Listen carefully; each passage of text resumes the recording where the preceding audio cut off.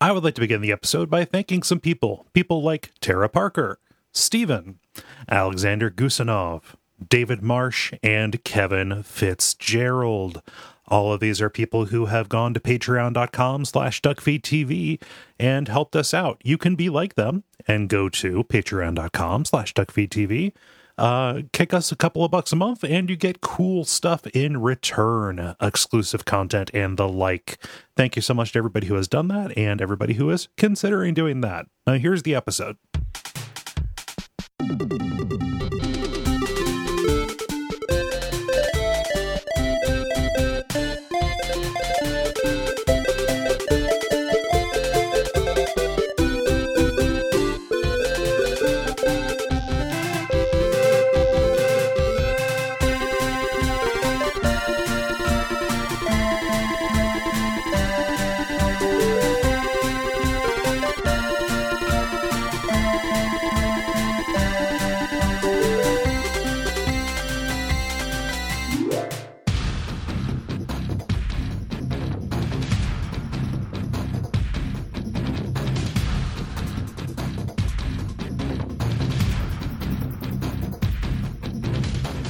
My name is Gary Butterfield. My name is Cole Ross.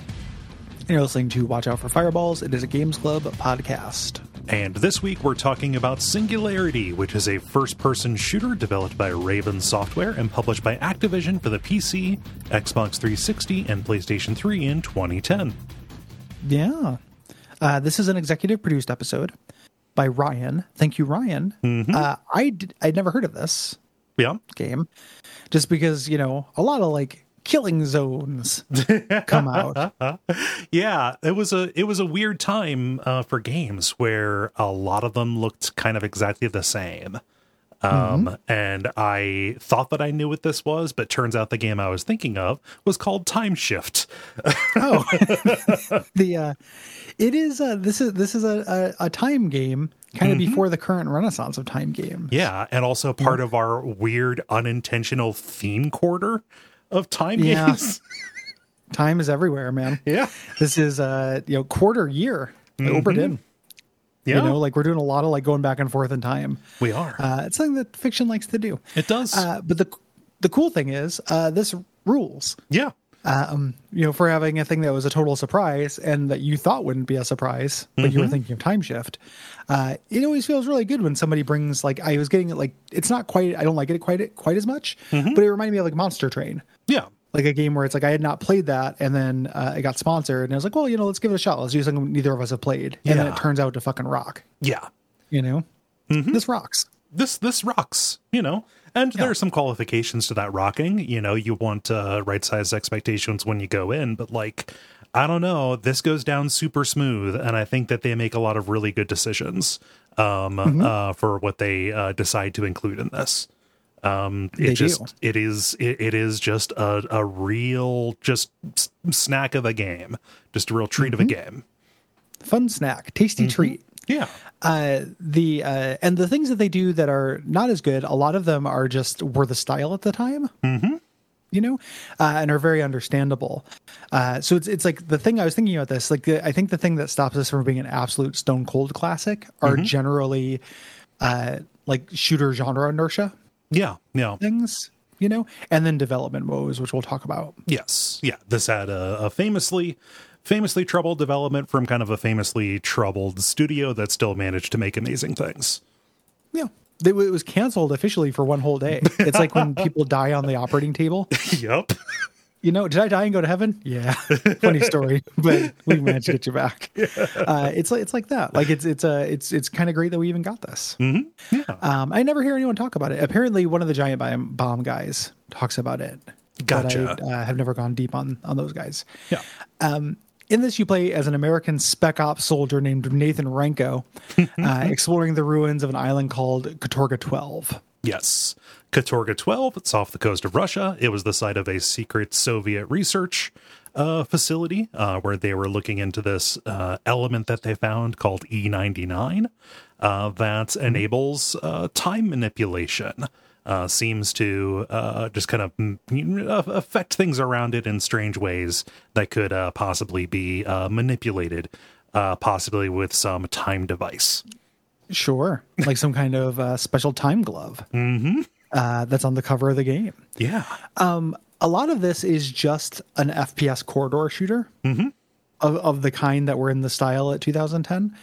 And I think that people's appetite for this will depend on generally like how warm they are to those. And then for me, it was just how long it's been since we've done one. Yeah. The thing that brought me kind of like the closest to this made me feel like playing Titanfall 2 a little bit. Yeah. You know, I think that I ultimately like Titanfall 2 a little bit more. It's a little bit tighter, you know, any number of things. They had more, you know, history to, you know, it came out later, so they had more time to figure stuff out. But it's like that. And it just been a little while since we had done, I don't know, was the last like corridor shooter we did Doom 3, possibly? Like a whole year Doom ago? 3. Yeah. Yeah. You know, and even that plays a little bit different than this. Like this kind of, you know, meat and potatoes gaming experience was something I was just kind of jonesing for. Yeah. There are a lot of kind of irritating little bits about this. One of which I think is a shitty holdover is that you can only hold 2 weapons. Yeah. Fuck you very much, Halo. For codifying that into the genre, because that's a really unfun decision. Yeah. I'm picking up ammo for everything. I don't want to have to like, you know, let me choose. Let me decide what weapon's going to be useful, not like just put like, okay, you're coming up on a bunch of waist high walls. Here's your here's your shotgun. You know, pick up the shotgun because you come up on a shotgun kind of area. Yeah, I want to play around. I want to experiment more than this system allows for. I love that they that everyone kind of shrugged that off. Like Halo did, and everyone's like, "Oh, Halo's successful, so we have to do that." And it was never a good idea, and it just took a long time. Like the industry, you know, moves like a tanker ship. Yeah. But eventually turned to be like, actually, that kind of blows. And this similar to, I would say this splits the difference a little bit more successfully than BioShock Infinite, but similarly, by giving you stations to switch them out like very frequently. Like you don't lose a weapon. No. Like if you drop a weapon, it just ends up back in the station. It ends up feeling very superfluous and discouraged experimentation. Yeah. That is a bummer. There are a couple of other weird like shooter, you know, bad tropes. One of the good tropes is this is part of the long and illustrious first person shooter where you have superpowers. You know, you get these time manipulations from Super Glove, and these are great. There's a wide variety of them, and they're fun. There was going to be more, you know, and this was criticized at the time for being a little bit underwhelming. I can see that, but also the ways that it is used, you know, it's neat. It you know, it integrates well. You've got the ones for exploration, you've got the ones for combat, and it does make you feel like a badass when you're walking around, you know, grabbing things out of the air and throwing them, and you know, aging somebody into a dusty skeleton. You know, yes. all of the things you can do are fun. Yes. Like they're all cool. Yeah. You know, even like there are things like the gravity gun, which is like not super well done, but I want to spend a little bit of time talking about the deadlock in this, which I think is one, you know, feels fairly unique. As a mechanic, as a superpower. 2 is overpowered, but in a way that's very fun. Yeah. Like once you kind of realize this unlocks the game, I think this game is actually pretty easy. Yeah. You know, once you get that, but it's just so fucking satisfying. You throw this sphere of slowed down time, and enemies will be like statues as you walk around freely inside it. So you can, you know, a bunch of guys are clustered together, throw this down, and then slowly walk and just like casually execute them gangland style, you know, in the back of the head, and then you make time start and they all fall at once. It reminded me of Dishonored's time stop a little bit, but it's way cheaper and, you know, easier to use. Yeah. You know, it's they want you to do this, and it breaks the game in a really delightful way. I love things like that. Yeah. Like, you know, you can also use it defensively too. I like putting it up at choke points and like using it as like mobile cover, because bullets that pass through it slow down. Yeah. It ends up being, it's better than just being cover. Like if they just put up a shield, sure, but it slows bullets down, so you get to dodge them. Yes. So it never shows this, but you have to imagine from the people outside's perspective, this has to look like the coolest fucking thing that's ever been done. Yep. You know, really, really cool. Yeah. I really like this this effect. Yeah, it ends up being a little bit more restricted in like navigation kind of places. There are a lot of puzzles where it's like, okay, here's a crate that's collapsed with age. Pick it up while it's flat and put it under a shutter door that's partway open. Yeah, use it as a jack to open it up. They play that card a few too many times. You also use the deadlock for navigation, but it's solely to stop fans, to stop fan blades from spinning. And one door. Yep. One door late in the game. It's not really like the puzzle stuff. The most complicated the puzzles get in this is using the same object twice. Yes. You know, like using a jack and then realizing you have to take it with you. Mm-hmm. Yeah, to use as a leg up. Yeah. That's not super exciting. Not a great puzzle game. Mm-hmm. Yeah, this it's kind of thrown in. It's a little bit of variety. I found that it was at least not deleterious to the pacing. Right. Well, I mean, the pacing is just like absolutely, you know, it's a greased up boy on a slip and slide. Yep. So they say, you know, as they always say, as they've said since time immemorial, a backyard railgun.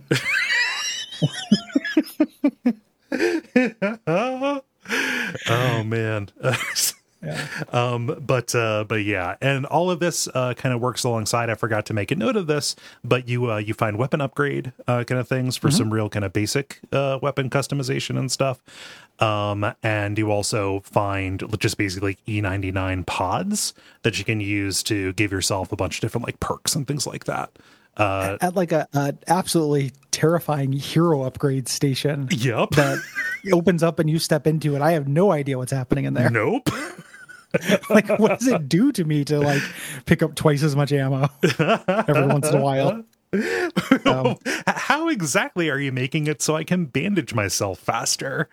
Yeah, Please, just like, sir. what does this machine do? Yeah. And that's one of those things too, again, where it's having those be in stations and save points is a shooter trope of the time. Mm-hmm. Like this should have just been a menu that you opened up wherever you want. Yeah. You know, to spend your stuff. This game doesn't really have like a save room rhythm. It does in the beginning of the game and then it loses it. Yeah. No. You know, and including the first one you run into, you get ambushed like during it. There's like a timer. Yeah. On the first time you run into one of these. Time does not stop. Yeah. Yeah. It really should have just been a menu thing. But again, it was the style at the time. You know, I don't know why they did that. We mentioned the gravity gun. We mentioned the lock. The weapons are also a standout here. It's sci-fi alternate universe. I'm going to say that this version of the Seeker, the bullet you can steer, is the best version of this idea in a game that I played. It is wildly well implemented, and I am shocked that I've not seen it done elsewhere, actually. It's because it's incredibly overpowered. Yep. Like it's like this game does not care about, making you feel privation with this stuff. And I think that's one of its big strengths. Like, the Nikita missile launcher, fun in Metal Gear. You know, that's a fun, cool idea when it came out. But it's not super powerful. It's real fiddly. I would hazard that most people's Nikita missile launcher memories are being really frustrated, accidentally blowing up. Yeah, especially if you're trying to steer it, like around corners and stuff, is when it would just like hit something and blow up and alert people. Then you have to run back to the safe spot because you're also dealing with an oxygen meter. Yeah. Yeah, it's pretty annoying. Here, it is strictly a power up. Like they use these instead of turret sections. This isn't a weapon you can take with you. It's something you find for set pieces. Yeah, and you hide around corners and just shoot a bullet, and it slows down. Like you get quite literally bullet time as your little first person camera rides the bullet. It's like how I like to imagine it. And it is like it's very hard to miss. The bullets explode. Why? I don't know. No, they're charged with E99. It's the magic. Yeah. It's the magic rocks. Well, I just mean it would be not why narratively, but why it's steering a bullet is already pretty cool. It is, yeah. But it explodes. Like why not? It's super easy to use these things. It's really fun. Like you get the sense the game does never similar to the Deadlock. The game never gives you the perspective of your character versus the enemies, but you are an absolutely terrifying superhero. Oh yeah. In this game. Like this is some of the most empowered I've felt through my avatar in a video game in a very long time. Yeah. Well, I mean, like these are turret sections where you can choose to be entirely invulnerable as long as you're keeping Yes. as long as you are keeping an eye on people who might be advancing on your position. You can just go hide behind a wall, and then just shoot this, and then steer it around a corner and hit people like you want. You would like, we're making it sound so easy that it's boring. Every single time I got one of these, I was like, "Fuck yes!" It's really fun. It's very empowering. Yeah. You know, it's like it reminds me. This game also has a like unlimited gravity gun use. Mm-hmm.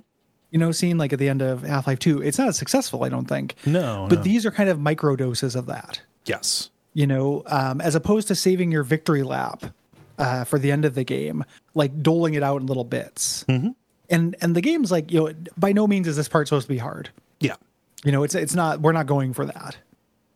There's not really a lot of challenge right here. Mm-hmm. You can even, while you're controlling the bullet, there's no trade-off. So if you get the prompt that's like press R, like I had it bound to R, to grab a projectile out of the air, you can do that while you're controlling the bullet. Nothing happens. Like you lose that bullet, but you get to not get hit by a grenade. Mm-hmm. You know, it's not about making this canny tactical decision intention, these specific moments. It's just about feeling like a badass. Yeah. No. And does a great job at it. Mm-hmm. Would I want every game to do this all the time? No, that'd be pretty shallow. Be ultimately unsatisfying after a time. In doses though, and especially in a game like this, it is really, really nice. Again, a treat. This is dessert. You know. I would replace Nikita sections with something like this. Oh yeah.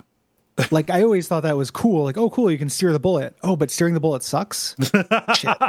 Like that is my experience with Nikita missiles. Mm-hmm. Like I don't think those sections are very fun or interesting mechanically. Yeah. Just because they're harder. Right. You know, they're just frustrating. Mm-hmm. This is not frustrating. Yeah. It's pretty good. You're going to be blowing up human soldiers with this. You got a couple of different varieties of those, either in the past or in the present.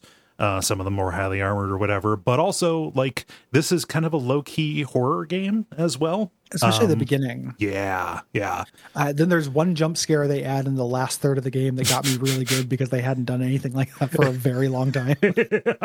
Like I screamed. Oh God, I want to hear where that was. Yeah. Yeah, I just like just me alone in my apartment with headphones going, ah! Just to nobody in particular. But the beginning of it is very horror, and the way that they do that is through the monsters that you fight, the E99 mutations. Yes. All of these, I think, are good wireframe. The designs could be better. Yeah, kind of like 100%. Lumpy boys, gangly lumpy boys. My favorite lumpy boys are when it's two lumpy boys, like it's the two-faced lumpy boy. Yeah, Lumpy the two-faced boy. I like Lumpy the two-faced boy that shows up because that has scary implications. It does. But yeah, it's the monsters are not any great shakes, I don't think. Yeah. They just have, you know, it's different tactics to go up against, right? And it's also like, you know, in the present day section where it's all ruined and they've had time to mutate, you're generally fighting the monsters, and in the past time periods, you're generally fighting people. It's neat the way that's kind of demarcated. Gives a good amount of variety to it. And you know, this is not a very difficult game. I played it on normal. I could have made it more difficult. I really was just kind of happy to be along for the ride on this. There's a couple tough encounters on normal early on. Largely just before you get the deadlock and understand the deadlock. Yeah. The deadlock breaks a lot of stuff once you get it. Yes. And upgrade it. But yeah, it's the difficulty is nice, and it gets easier as it goes on, which again is not intuitive. But for me, the feeling of being on a slide, I was glad the slide was getting faster. You know, as I got near the end, that felt good to me. Yeah. The visuals are fine. This is going to be the kind of thing that we're eventually going to get a nostalgia for. Yes. You know, because that's how nostalgia cycles work. A lot of the textures scream dark corners of the earth to me. In this, I kept thinking I was in Innsmouth during parts of this, in Boca.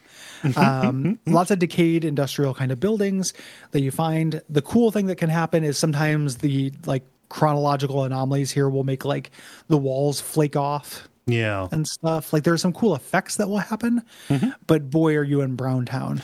Yep. Rollo Tony Browntown, indeed. Sergeant Tony Browntown. Sir. It's hope you like decaying industrial settings.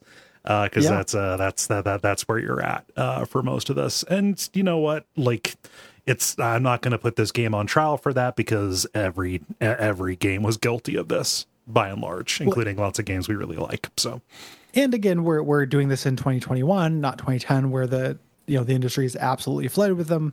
Mm-hmm. Like, now it's like kind of fun to go back to this every once in a while. Yeah, when you're not living in it, Yeah. Yeah. So you flip back and forth between 2010 when the game takes place and 1955 when the game takes place via time. And you get to see how the facility used to look like when it was nice and shiny. Mm-hmm. It all has 80s Soviet energy, though. So even when it was nice and shiny, it's still very like austere, functional. Yeah.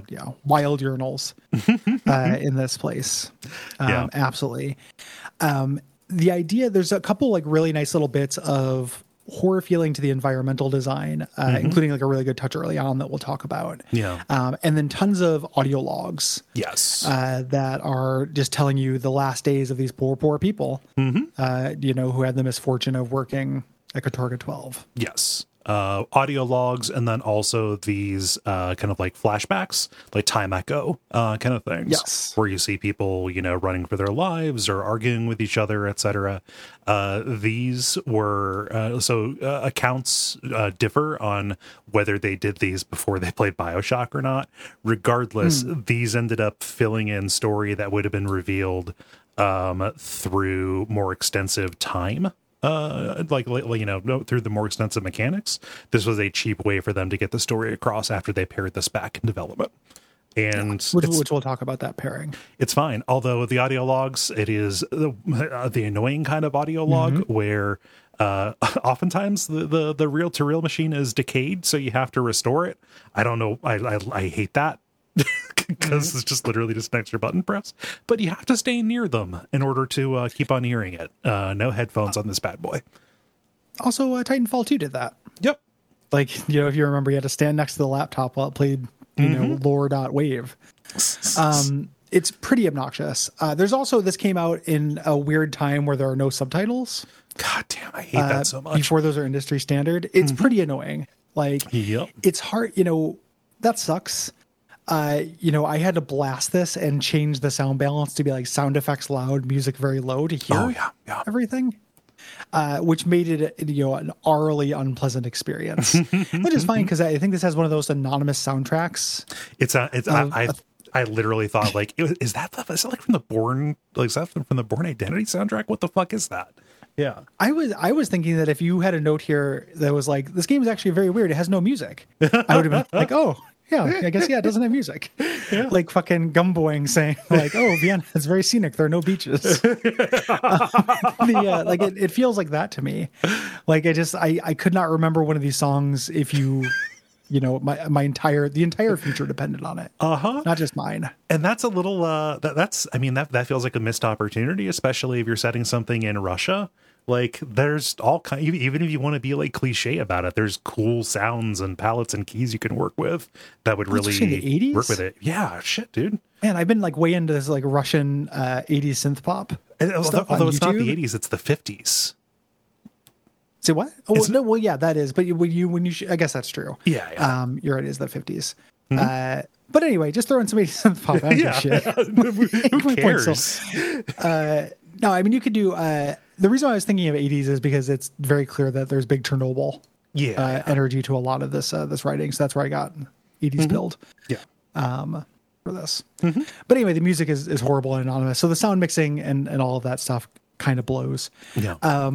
The story is very basic. You're working with good scientist to stop bad scientist. The twist is that you saved bad scientist's life. Yep. That's really cool. Like you go back in time on accident and do the thing that you think is a good thing to do and ends up totally fucking the world. Yep. The story's really like simple and very clearly presented, but I think that it has like some pretty fun little genre twists in it. Yeah. And there are lots of kind of feints in here as well. I was for as much as it was kind of like, oh yeah, this is this kind of story, there were a couple of points where I was like, oh, that's a cool decision. Yeah. Yeah. Same. Like it, set your expectations, but good genre piece. Yeah. And I just think, like, broadly, from the story to the mechanics and stuff, and it's going to sound like I'm stealing this from a number of reviews, but I kind of arrived at this on my own as well. Like, this is a game that just knew what to steal. It is pulling from a whole bunch of other games, sometimes farcically so. You have a female sidekick who has an outfit that is basically just Alex Vance. It's very funny that they included an Alex Vance. You've got an Alex Vance in here, yeah. Got to have that. Mm-hmm. And then they also stole bad things like the 2-weapon limit. Yeah. Stuff like that, which is a bummer. But the things that they stole all made sense. Mm-hmm. And even just the first person shooter with powers, kind of thing had been around, for a while in the water. Yep. No quick save, which is a bummer. Yep. And if you're going to get this, wait for a sale. Please, God, we're going to talk sugar about this, but it's like $30 or $40 for some reason. It's $30 on both Steam, GOG, and I think Humble, which it makes me think. So because this didn't sell really well, all I can think of is the Waterworld arcade game from The Simpsons. Oh yeah, where Milhouse is playing, and it's like insert $20 in quarters every 4 steps. Yeah. They really are trying to make their money back, a decade after. Yeah. And not to, arguing about the price. Like, I understand a lot of work went into this just because it's old. Mm-hmm. I was happy to spend, $10 on it. Yeah. That sounds about right for a game of this vintage. Mm-hmm. To me. It's one of those weird ones that is the price is way out of step compared to how long ago it came out and, the generation and stuff like that. So it regularly goes on sale for like $7.50 or something like that. Just put it on a wish list and get a notification on your storefront of choice. Yeah. So this is made by Raven Software. This is the second Raven game we've done for the show. What was the first one? Do you remember what the first one was? Oh, God. X-Men Legends 2, right? Yeah, X-Men Legends 2. These are the fellas. I love Raven Software. Yeah. Like, I was looking at their catalog and I'm like, it's like, first of all, it's the Heretic and Hexen people, which like that might be a vanity pick for me next year. Yeah. Bangers. I fucking love those games. Yeah. And then all the good, like X-Men Legends, like, which are probably, Ultimate Alliance, which are probably my favorite flavor of Diablo, Diablo 'em up. Yeah. And then this. Yeah. Like, this is good shit, man. These guys, I like Raven Software. Like, even around this time, like Quake 4 has good moments to it, and the Wolfenstein 2009, like that is pretty good actually. Yeah, I've heard that is good. Yeah. So they worked with id and Electronic Arts. They signed a deal to develop games for Activision in 1997 and worked with other properties. So we mentioned that they also did those Star Wars games are really well thought of. Yes. Yeah. The Jedi Knight. So the X-Men Legends games, Quake, Wolfenstein, all that stuff. When they finished Wolfenstein 2099, they wanted to pitch their own game idea, and Activision did not provide them very much support. No. They approved it, but just barely. It was the only original IP that they had coming out. And as we'll find out, they did not do a good job of supporting it. No, they didn't. So the studio heads who came up with the idea, they had memories of exploring an abandoned military base when they were younger, around where they grew up. Raven is based out of Madison, Wisconsin. And they wanted to kind of make a game that, had that as a setting, or was informed by that, but also, by Cold War stuff from when they grew up in the 80s. And so kind of they came and arrived at this. And what they pitched was incredibly ambitious. And in fact, like an ambitious version of this was shown at E3. They got everybody really excited. Where time manipulation was going to be like used on pretty much everything in the environment to reshape the battlefield on the fly. Which is a cool idea, but was unrealistic. It's not something that games have traditionally pulled off very well. Right. Like that's a promise that pops up a lot. I remember playing Red Faction on my PS2 after reading reviews and being like, oh, cool, the environment's destructible. And what that meant in practice was like one time I could tunnel through a wall with a rocket launcher. It is pretty disappointing. Yeah. We're kind of not there yet. And they got pretty far along with that idea, you know, and realize like this is too difficult. Designing levels with that mind is very difficult. With that mind is very difficult. When they were trying it, it was very difficult not to like have people just break the game. Yes. You know, constantly. And it wasn't technologically feasible. Yeah. Really. It would require either keeping two versions of the world in memory, so you could swap back and forth between them, or like constantly streaming two different versions into memory, which just at that time in 2010 was just not something that was possible. I mean, like that was the big like technological innovation with the Medium, the recent Bloober Team game. The narrative missteps in that aside, the presentation in that is pretty good. And they really, you know, made a big point to say like, hey, this is like one of the first games to really get this idea of seamlessly switching back and forth between two versions of a world, right. The way the way that they did. So like, you know, that was released in 2020. Here in 2010, that would have been a miracle for them to even do it. They apparently got pretty close, but you know, this had to be a console and PC launch. PS3 and Xbox 360 couldn't handle it, and even like high-end PCs were really chugging at it when they made an attempt. It wasn't shippable. Yeah. So they canceled it, but just for one day, and it was like officially canceled for one day. You know, what a bummer. Yeah. They've ultimately decided to rework it instead. Activision announced a delay for it, you know, saying, hey, we're going to give Modern Warfare 2 some breathing room, but really, this was really to make Singularity playable and get something to ship. Yes. So they brought in a new lead for it, this new creative director who said, nothing new. Take the things that you've already made and make that into a game. Yes. Basically. Yeah. In 10 months. They described it as triage. Yeah. So this is where kind of all of those ambitious ideas were really drastically scaled back to what we ended up getting, which is admittedly a compromised product, but also it's pretty fun, you know? So it's hard to say that it was a failure, you know? Yeah. It's a victim of its times in lots of ways, ironically. And appropriately enough. Got pretty good reviews, bad sales, which is kind of a bummer because apparently the multiplayer mode in this is very cool. Did you read it all about that or watch any of it online? Yeah, it's like territory taking, right? Well, it's that, but it's humans versus monsters. It's like, you know, like Left 4 Dead, like the monster team, you can be all of these different monster things that have their powers as well. Nice. So like there are monsters that blink, there are monsters that go out of phase and become invincible, things like that. Oh, yeah, I missed that detail. Yeah. So I'm like, that sounds pretty rad to me. Yeah. So yeah, bummer. And then Raven was hit with all these layoffs because the game flopped. And they basically now work in the Call of Duty's mines, like coding multiplayer for Call of Duty games. Yeah. They did take the lead on Call of Duty Black Ops Cold War, subtitled edition. Just Cold War. Apparently that's good and fun in the way that those campaigns are good and fun. I'm probably not going to try it, though, because I don't want to take missions from Ronald Reagan. So, what if you could get a non-standard game over by... Sirhaning him. I think that you're trying to entrap me, sir. Yeah. Well, it's not a big deal if I don't hear down at Lorelei's Lounge that I housed Dylan's burger. I was curious about, like, after I played this, I was like, man, Raven, you know, and I'm like, I'm not going to play one of these Call of Duty games. I'm just going to play X-Men Legends again. Yeah. So fuck that.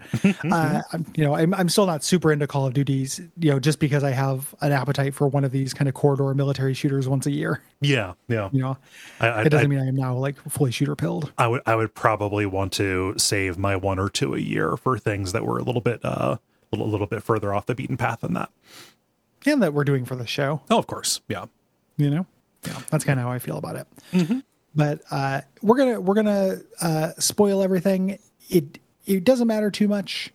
You know, you could still play it, and I do recommend it. Yeah. I think this is really fun, especially if you're feeling like that and you're in the in the mode for it. Like if this sounds good to you, like, hey, first person shooter where you do time crimes and have time powers. If that sounds fun to you, I think this is a pretty easy recommend. Absolutely.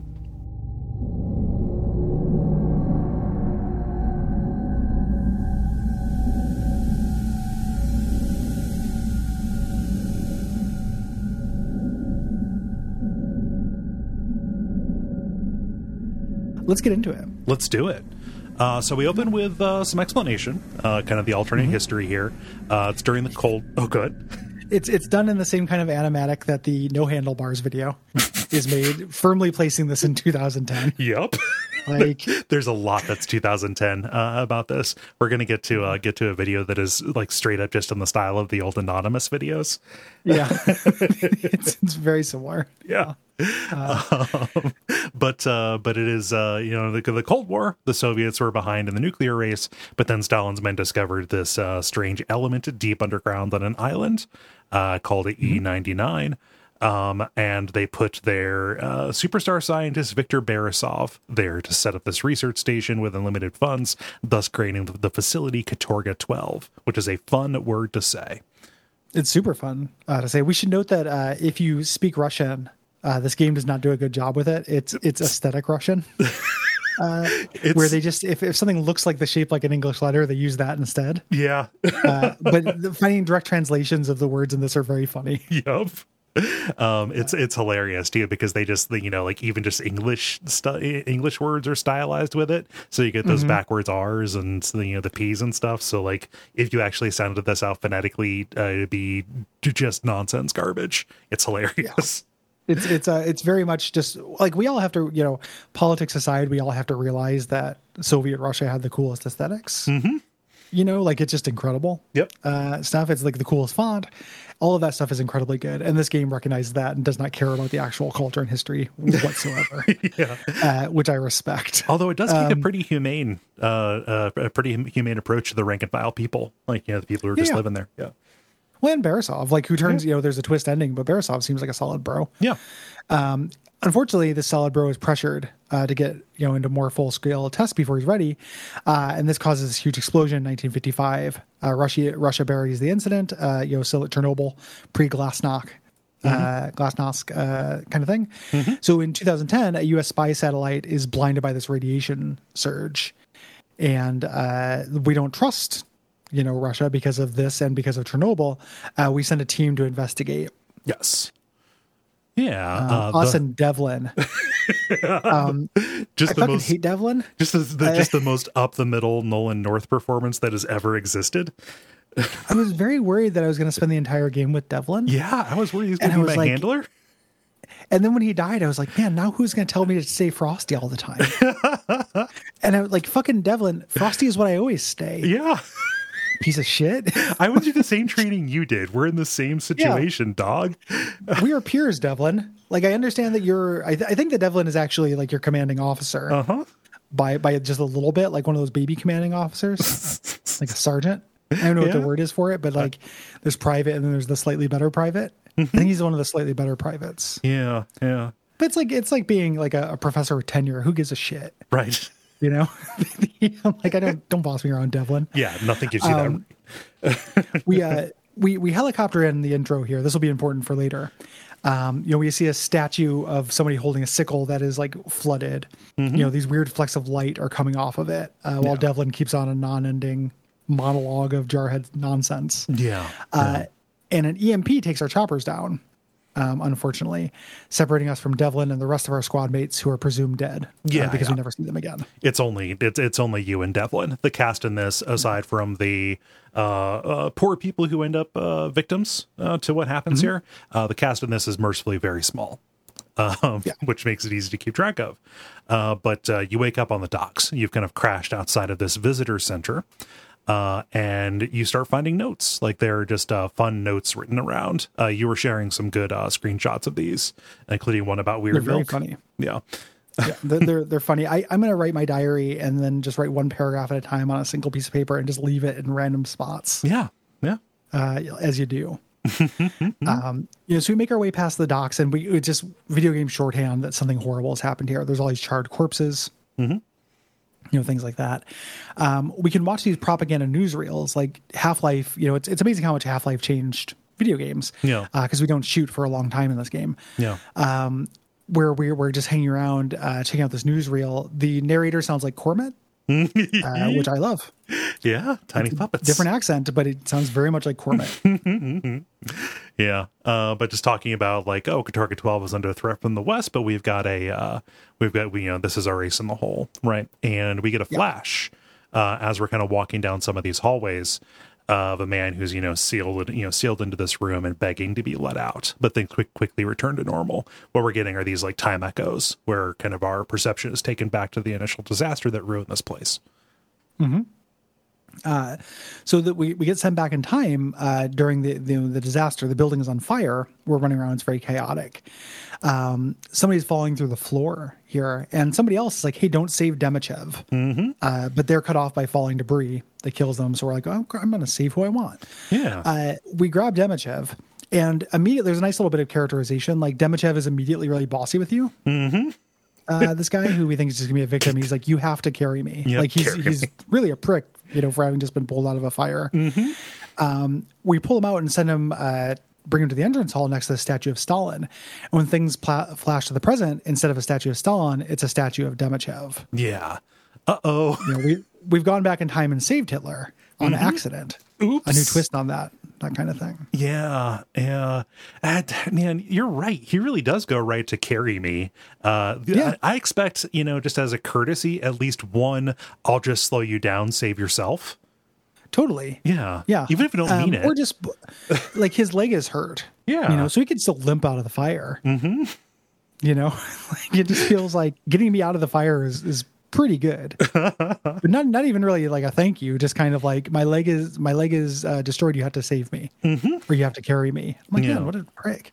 Yeah. Turns out this guy's a real jerk. So the present has changed. We're on this isolated island, so we don't know what else has happened, but at the very least, this Demichev guy became the leader of Russia. So, or the Soviet Union, rather. And there's an audio log here talking about how things at the lab turned around when Dr. Demichev went to Moscow. And, it says, oh, whoever saved him from that fire did us a huge favor. And we're notably not hearing, previously we heard mentions of this Borisov. Now all of it is kind of taken over and led by Demichev. Yeah. It's worth noting also because of the era, we have a silent protagonist. Yes. Here. So we never get to see what he thinks. Whenever I have a silent protagonist, I use the mouse to nod or shake my head when people ask me questions because I think it's funny. Yeah. But that's exclusively all Ringo can do. Mm-hmm. So we're in the residential district here, and we're moving forward, trying to get to this rendezvous point with Devlin. We go through the streets of this like workers' division, still no monsters. We're learning that the explosion flooded the island with radiation. It's mutating people. Mm-hmm. And we're finding like creepy notes. We're going through an apartment building, where people lived when they worked on the island, and finding out, people are locking themselves away and changing it into monsters. Yes. And we get attacked. We shoot we grab a gun. We get our first gun. One of the things I like about the gun in this, even though it's not very good, is that it's big and loud. Yep. It's almost like it starts you with a Magnum. And I was thinking about how I want that in non-Resident Evil games. That's how I want it to be. Mm-hmm. Like, do not give me the pea shooter. Yeah. But we shoot the padlock off the door, and a skeletal monster comes out of it and tackles us. Yeah. And we shoot him, and we get up. So now monsters are in play. Yeah, but still really lightly. Like, we're still mostly just exploring. Yeah, like this school is the most like outright survival horror that we get here. Yeah.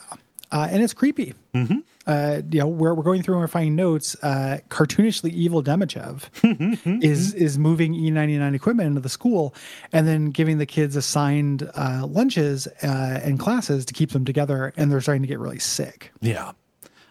It's hilarious. Like in the kitchen, you get you find a note that says, okay, put this special powder only in the meals that are going to the kids at table 1. You can go over to table 1 and you can see that there are these like glowing orange tendrils of light coming up from the plates and trays there. And you can just hear this constant chorus of kids wailing near it. It's real spooky. The note is like, put this orange powder into their food. It's entirely harmless and just as an experiment enhancer. Just a supplement. Yeah, it's like, ugh. It's testosterone force. 4. Yeah.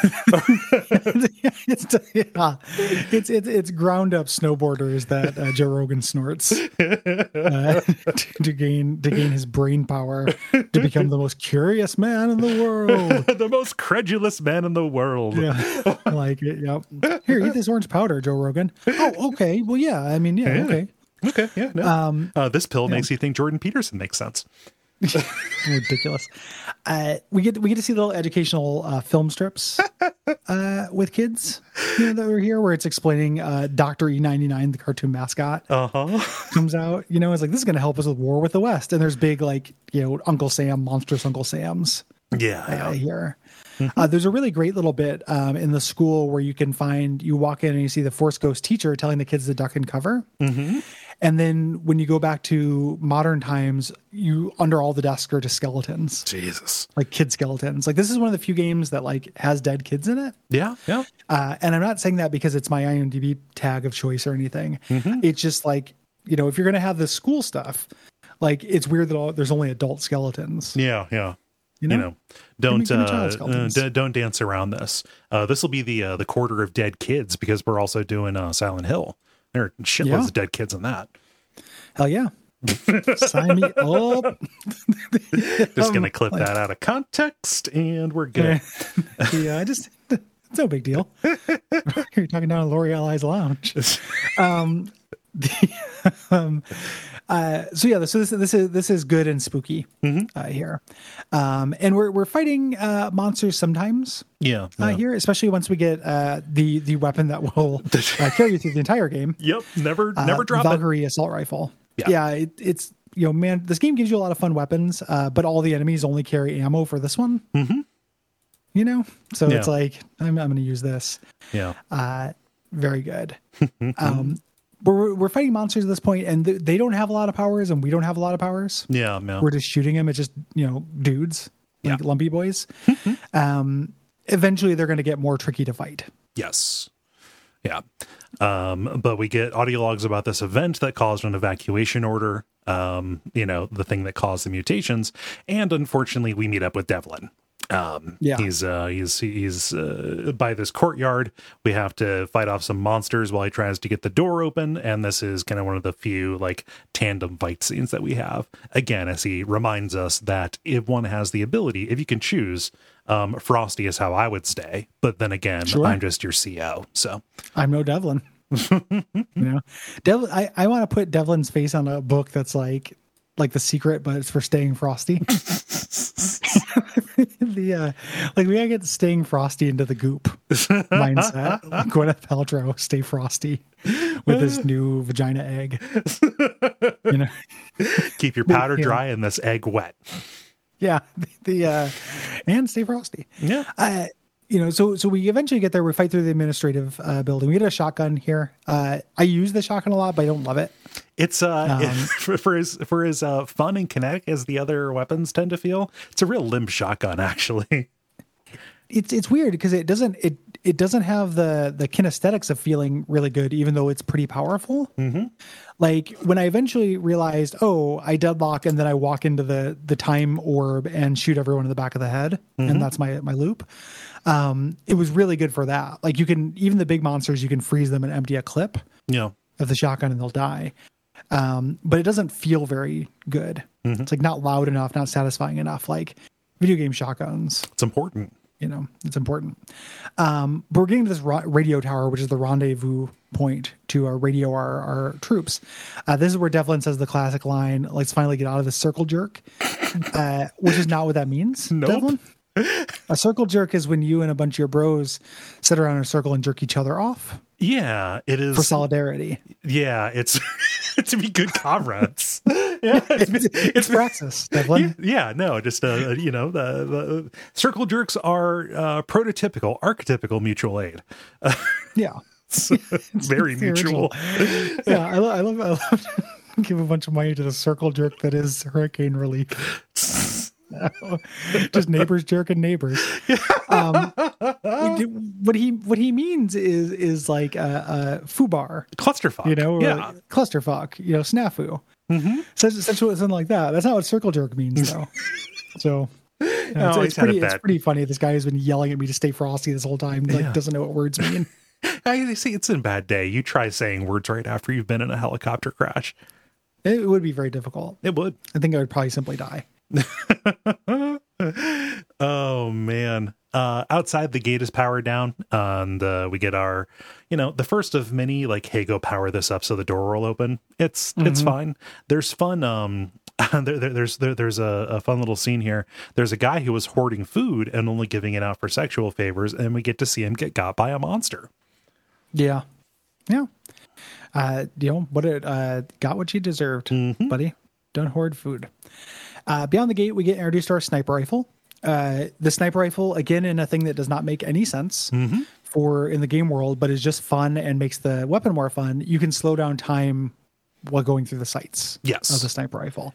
You don't have time powers yet. Nope. It just comes with the rifle. It's just your preternatural focus is what you are doing. It's like you're holding your breath. It says time dilation. Yep, it does. But it's again, that's just a better decision, because sniping, especially with a controller, like, you want that additional aid. Yes. So we take out some monsters between us. It's just kind of teaching us about these weapons. Yeah. We get to the radio tower, which seems like it's gonna be a safe room. It has a weapon locker and a weapon upgrade system. The upgrades are not cool, unique upgrades. It's just damage, reload, and clip capacity. This is pretty basic. Here. Yeah. Before you can really use it, though, a chopper descended and turned this into a defense section for me. Yep. So we have the sniper rifle, and we have a vantage point, and we need to stop the people from getting up to the stairs and flooding us here. And it's fun. It's kind of shooting fish in a barrel. This is kind of the last hurrah that we get of the combat before we have time abilities. Yes. Yeah. So we take them out. This can still be kind of tricky here early on. Yeah. Devlin eventually tells us to retreat, and we have to do as Devlin do. We're running away. A Soviet soldier knocks us out. Yeah.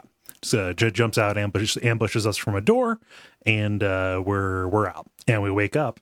When somebody just rouses us, it is a Russian guy. He's got scars on his face, and he's wearing a very ostentatious fur cloak. He's like a fabulous fop. This guy, yeah. Like, I love Demichev. Like, yeah, it's very regal. Yeah, it's like he escaped from a Far Cry game. But yeah, this is Demichev, the guy that we saved. And Devlin, just like name, rank, and serial number. That's all you get. Again, just running through the cliches. Yeah. And my last name is Renko. Like, lay off. Oh God. But like it's not addressed. I like the way that this is revealed in dribs and drabs before they do the full exposition. But like, there are fun conversation cues about how drastically things have changed because this person lived next to you. It says like, the Geneva Convention. Fortunately, I did away with that years ago. And it'll be impossible for me to get you to an American embassy for a number of reasons. So, okay, cool. Primarily, which he shoots Devlin in the head. Yeah. And I was a wreck. Were you distraught, or were you just like hooting and hollering, calling the boys over? Just pouring one out into my mouth. I'm just joking. Yeah. I don't think the game was trying to wring any pathos out of Devlin. But man, fucking Devlin. Good thing he's dead. We get better handlers. Yeah. Demichev is not. He's looking at you, and he's like, "How is it that you haven't aged a day?" Mm-hmm. Like, he remembers you. At this point, I was like, "Oh, this is shit. This is the dude I saved." Mm-hmm. Not at this point, but I mean, when I ran into him, like, that's fucking weird. He says you have to have the TMD. Where is it? We don't know what that is. Right. And he thinks we're lying, but this conversation is interrupted by a bunch of bullets coming down. And this gives us a distraction to escape. A woman named Catherine radios you and tells you to run. Yeah. Your hands are bound in front of you, and this is just like her, like, kind of shouting out directions for you. Like, follow the open doors, take a right at the stairs, like that kind of thing. It's real kind of Matrixy. But because the shooters of around 2010, you have an invisible stamina meter that determines how long you can sprint. Yeah. 2010, folks. Weird. Yeah. But you run until she grabs you and pulls you into a little hideout. This is where we start getting a bunch of exposition. She is from this resistance organization called Mir 12. She shows a video that explains what is happening, and this is the video that is very much, we're many, we are Legion, we're watching, anonymous style kind of things. Yeah, it's also the same kind of like. There are PragerU videos that look like this as well. That like leftist YouTubers have like shown me. It's very funny. Yeah. Borisov died in a lab accident. Demechev took over the research, and he used D99 super weaponry and basically took over the world. However, Mir 12 has access to a journal that contradicts his version of events. Yeah. It talks about this structure on Katorga 12 known as the Singularity. Yeah. Nobody knows what the structure does, but Mir 12 has dedicated themselves to tracking down a name from the journal, Renko, which is you, to find answers. Yeah. And so she gives you a gun again and says, "Hey, you're gonna need to go into Borisov's lab to get this TMD. He's hidden it in a place where they can't find it. But that'll be the key to setting things right." Yes. And also where you get the powers and stuff. Yes. This game does really humorous and over the top corpse decorations. This is where you come out in the equipment bay and it's just like decorated with hanging dead soldiers everywhere. Like an abattoir. Yeah. Later, they use a forklift to stab into two soldiers' heads and then lift them up in a field later. Yeah. I just think this. It's so stupid. Is this from Dusk? So funny. I walked into this room, this equipment bay, and I just laughed because like just human bodies hung up like tinsel, like it's fucking Christmas. It's very tinsel. Like they're spelling words in it in Stranger Things. Yep. This is where we start getting glimpses of these new enemies that are humanoids that can blink around. Yeah. It's like hunting you, crawling on the walls and stuff, and then when you look at it, it blinks away. If you turn around quick enough, you can see that like when it blinks away, it's periodically like behind you before it blinks somewhere else. Yeah. This is a really canny way to introduce this guy before you fight it. The way that he's just kind of stalking you through this entire room. Super cool. Neat. It's good. And we get these glimpses outside where the complex is being ripped apart by these huge thorny vines that are growing up. So it's the plant life that is mutating as well. And we get these flashes of survivors, who are just like running out of options, a real, end of the mist kind of thing. Where one guy, just like executes everybody, but he doesn't have a last bullet for himself. And then a monster gets him, Yeah. Sad. We did a lab. An audio log explains that Demechev led a mutiny against Borisov because Borisov would not test the E99 on humans. Yeah. And we get a flashback of Borisov sneaking into a specimen pod. So this teaches us how to get down to his secret lab. Yeah, by crawling into it. It is a hidden elevator, kind of down into this cavern where they mined out the original, some of the original E99 samples before they industrialized it, which is canny because it masks the energy signature of the device. Yeah.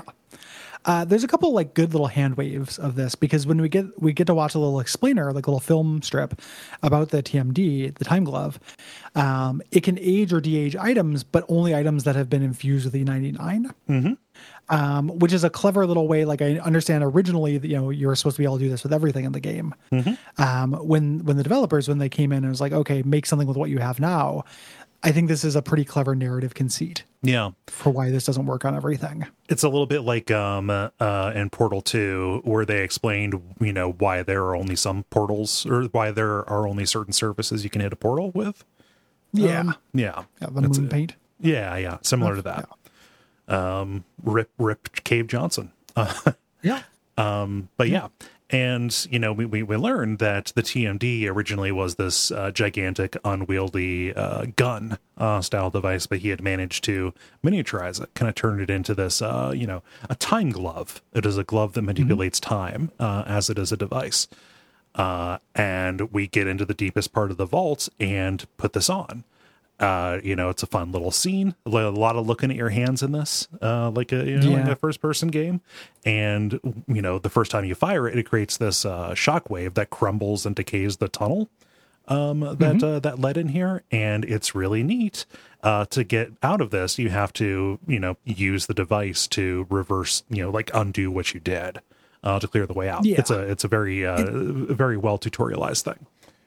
Even once you get out in the lab and you have to get out, there's lots of or not to get out, but there are lots of little secrets in the lab, like power-ups and stuff you can get to. And it's teaching you things like, weirdly enough, a crushed crate weighs more than or less than a non-crushed crate. Yeah. So you can change the crush status of a crate to change its weight to use kind of seesaws and stuff. Yeah. Elevator up into things. Smashing stairs and then realizing you go under the stairs. There are things like hidden under there, things like that. Just video game shit. I also think that for a game where you put your hand forward into a device, I admire their restraint that nothing gets stuck. There's no needles, nothing gets stuck into your hand or anything like that. It's just a series of robots that put on a glove. I was a little unnerved when you got the automatic ones and they had those little needles that came out, but no, they were just doing little micro welds to make sure it stayed on. It's a very, very friendly glove putting on device. It's the opposite of Resident Evil 8.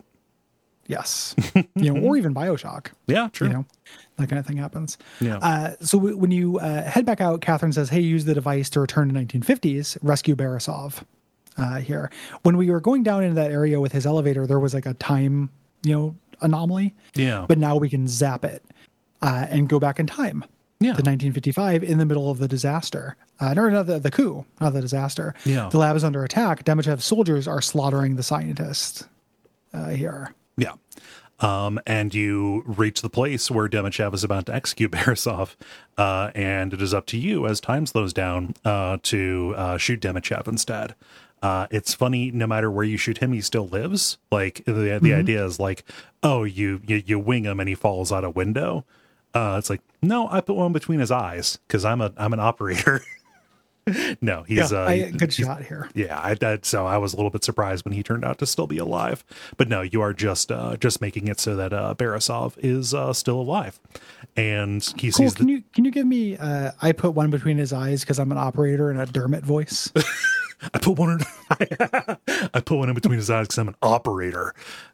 Very good. This is a real Dermot-ass line, dude. Yeah. I think I did it intentionally as a joke. It's fun. No, I know. I just. So Borisov sees that you have the time glove. And sees your American uniform. He's like, "Oh, something terrible is happening here." The America still exists. We fucked up. Foreshadowing. He says hey, we go back to his lab, following him, kind of escorting him, but he's invincible. Yeah, so that's great. Demichev turned on him because he wouldn't work on the Singularity. He didn't want, it wasn't just testing on humans. It was also working with the Singularity. Yes. Here. Yeah. And he says, all right, well, if we're going to do this, you're going to need this. And he gives you the Seeker, which, as we mentioned in the generalities, is just incredibly fun. We have to fight our way back to a different lab with a rift that will take us to 2010. Yeah. When we do this, we show up to an older Borisov greeting us over a video screen. He says, "Oh, you haven't aged today." He sent a mutual friend to guide you to the tower where he's hiding out from Demichev's men. And this is where we get our hero augmenter, where we can step in and upgrade our hero abilities here. I read a pro tip about this. If you are going to play this after listening to the episode, prioritize healing kits. We didn't really talk about healing in the generalities, but the way that it handles in this game is there are both pickups that you find just on the ground that heal you immediately, and then health kits. Yes. And you'll use them like they are meant to be used. They are not a precious resource. Yeah. You get refilled with them between encounters a lot of the time, but being able to carry a lot more of them just increases your survivability so much. It does. Yeah. So upgrading the number you can carry and how much they heal should be a priority. Yeah. That is one of the first-person shooter trends that this didn't indulge in, which is great. This doesn't have the, you take a couple of bullets, so take cover for a little bit and you regen. You have the, you have the running health bar that you have to manage with resources, which works and is good. You can see why they did that too, because if originally the game was, having the regenerating health, it requires cover and a lot of like hidey holes to hang out in while you regen, which is something they could have done with the game as it is, but something that would have been very difficult with the game as it was, if they're going to make it real time manipulable at all times. Like, yes, you could possibly create cover for yourself, but that's so complicated.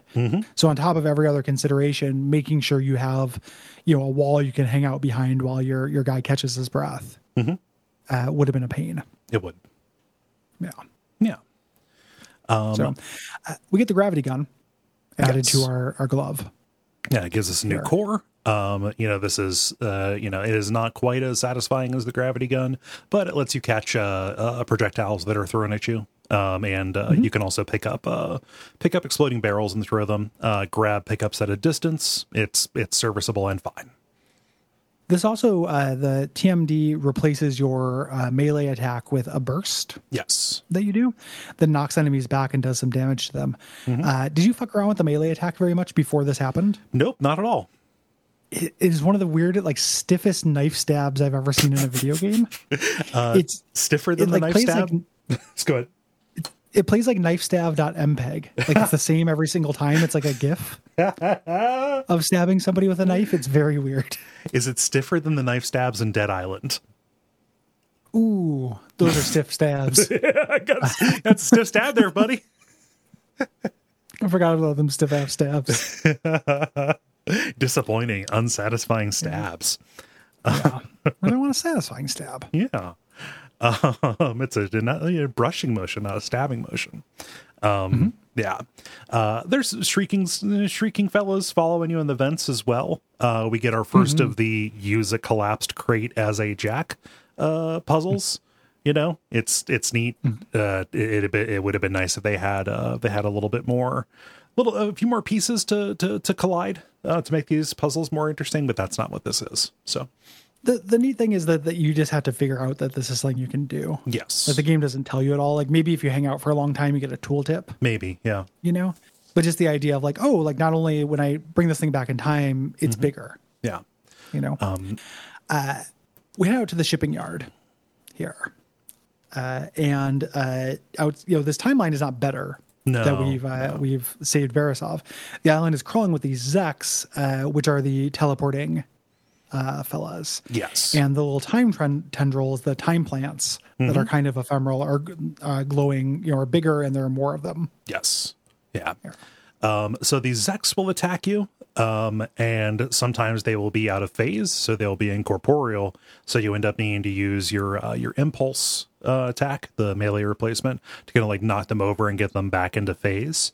Something that does end up being a little bit of a bummer in this is that until the end, this has limited energy. Recharges slowly over time, but if you end up trying to fire one of these, in the clutch, if you're doing this, it means that something's right on top of you and your meter is empty. It takes a very long time to use the little pod, the animation to kind of recharge this, to fill it back up is pretty long. So there were a couple of times where I took hits just because it was, just barely not enough to fire off a blast. So it would have been nice if there was a reload on that.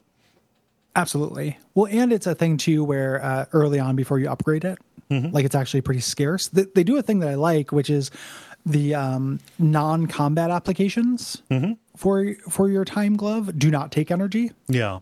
So you can do things like, I'm going to repair this reel-to-reel so I can listen to this lore note. You don't have to make a decision about whether you want to spend ammo on that. But it is early on when you do not have a lot of time energy. Yeah. You can't quite spam this as much as you maybe want to. Yes. So we fight our way around this elevator, and we see this huge angry mutant starts attacking us, and we get into a little chase. We get in the elevator. It chases the elevator up the building, like climbing the wall, like King Kong. And we get in this hallway into the admin office, and it's just nested with these tendril tripwires. Yeah. These do a little bit of damage when you break them, but they have a point you can shoot to take them out. I like that these get explained. Like I had forgotten that there was an explanation for them, and they explain them in like the last like 20 minutes of the game or something. They do, yeah. And like a really late lore note. Yeah, but they look similar to the time flora that we've seen kind of around. Yes. Yeah. The big guy pins us at one point, and we end up fending him off by shooting this glowing part of his chest. It is a big glowing weak point, but also like it's where these parasites are. It's a little like you know what a good point of comparison for this is actually, like for the scale and like scope and interestingness of this. PsyOps, the Mindgate conspiracy. Oh, actually, sure. this is a PsyOps ass game. Like it doesn't wear out its welcome. Energy. Yeah, this is like that game wore out its welcome in a weird way. But the fact that like that these are monsters made by these like weird extra dimensional parasites that are let in. That's PsyOps as fuck. Yeah, it's very PsyOps. Well, and PsyOps wore out its welcome specifically by introducing invisible enemies. Yeah. And when this game does invisible enemies near the end, it's like an invisible enemy mini boss. Or just one or two. Like it doesn't happen very often. Yeah. So yeah, he after you shoot him in the weak point, he runs away.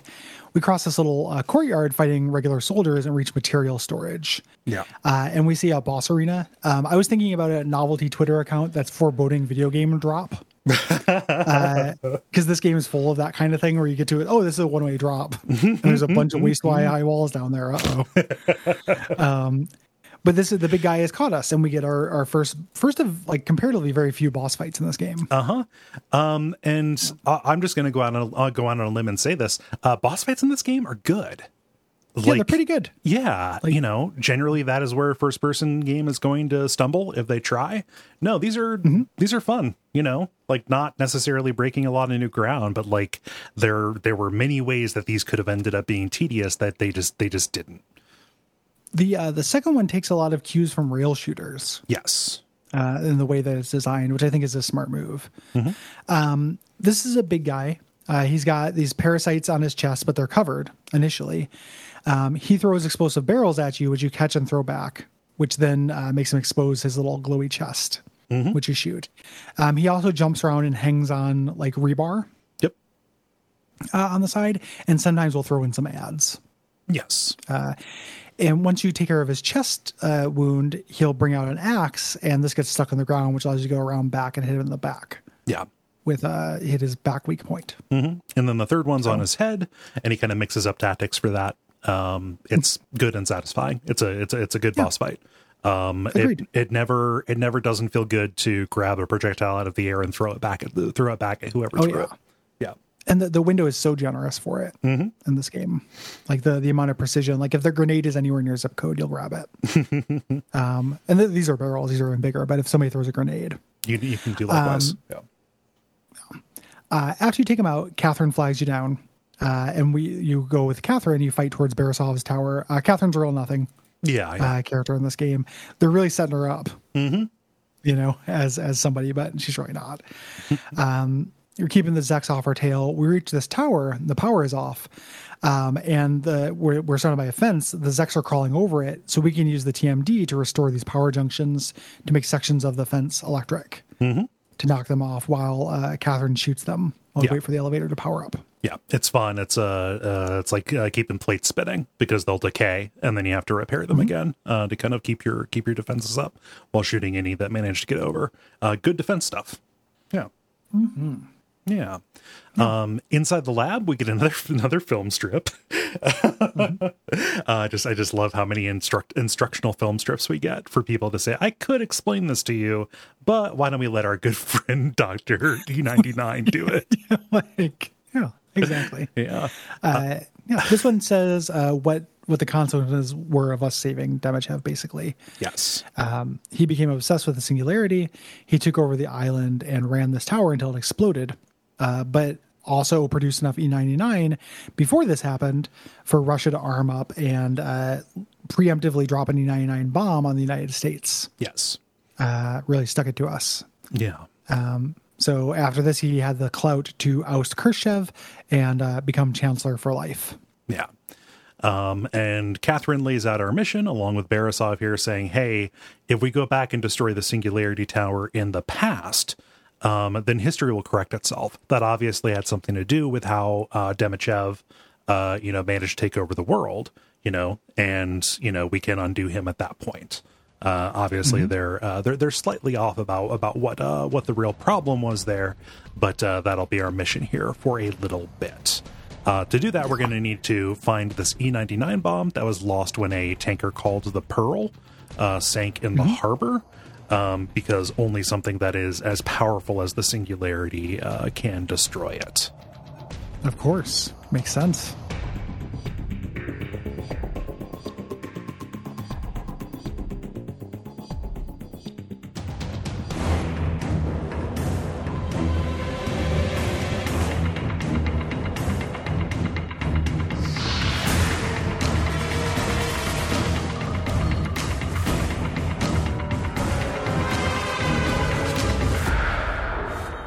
So we take this lift down to this railway. We get a new TMD upgrade, which lets us create the deadlock. The deadlock's incredible.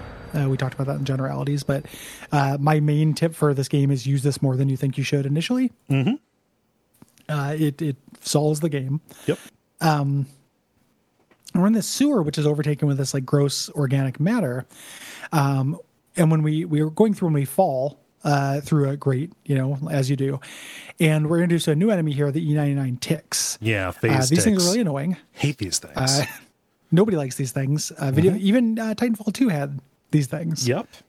Like every video game has to have a little guy that runs at you and explodes and sucks. Yeah. And they eventually become okay because you have the E-99 power to deal with them, because the best thing for them is the pulse melee attack.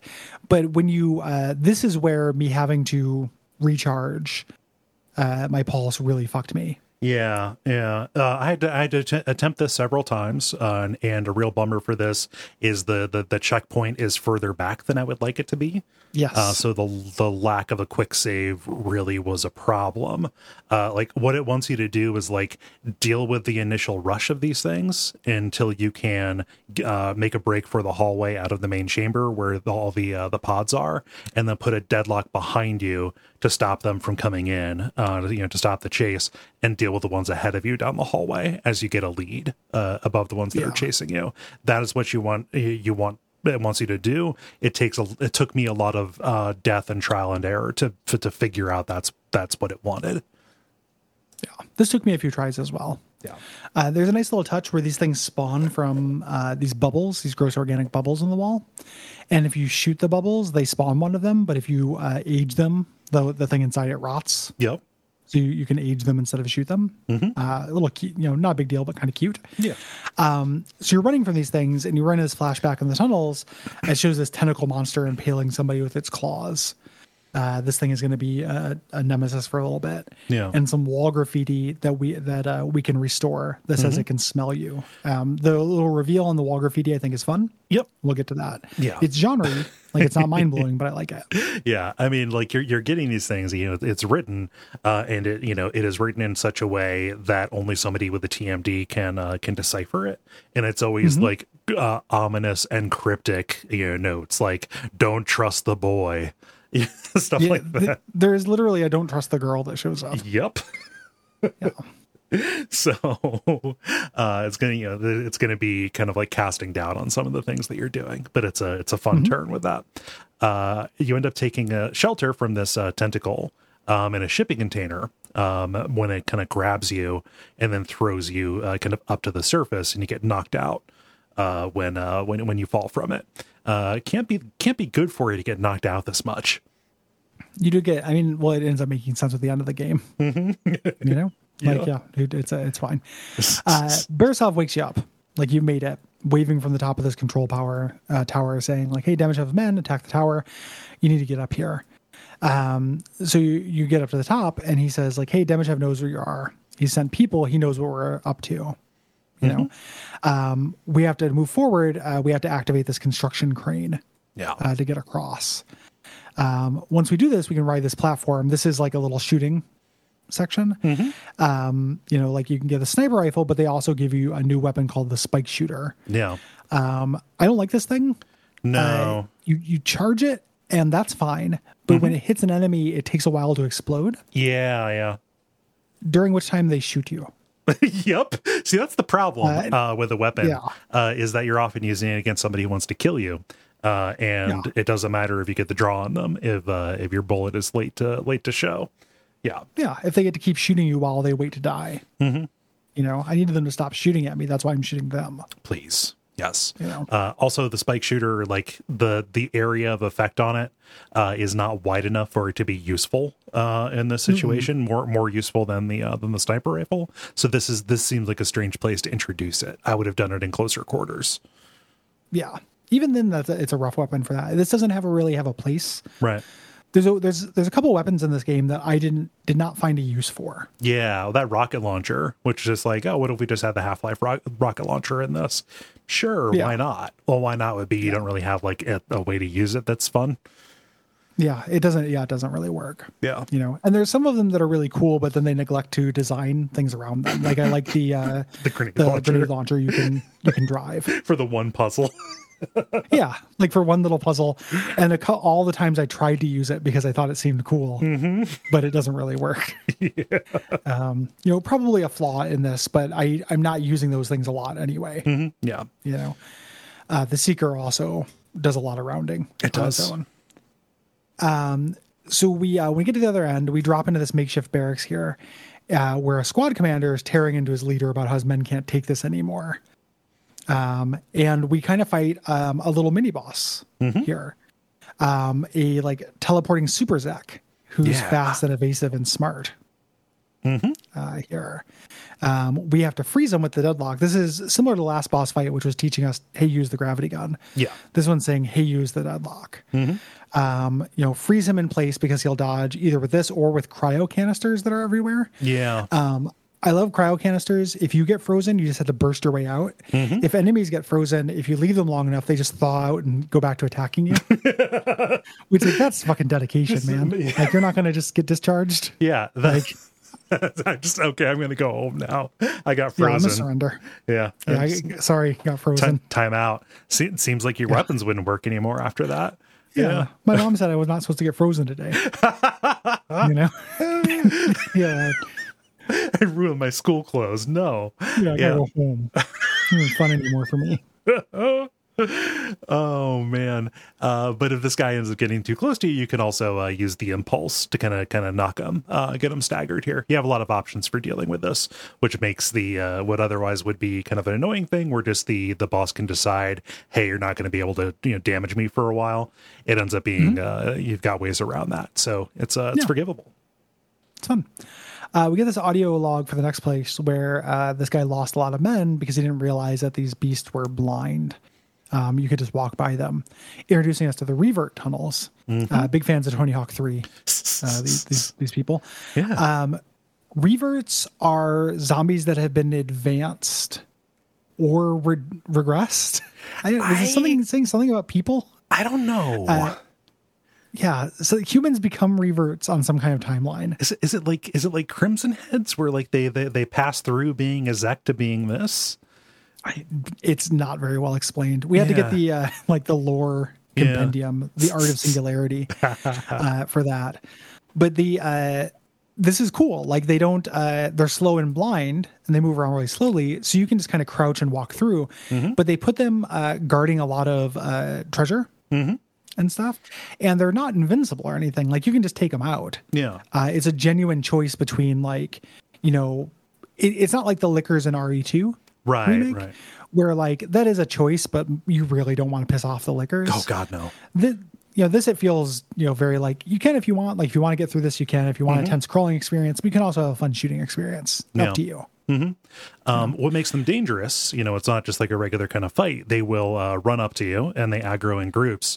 Their sole attack is to do this acid vomit that does a lot of damage to you.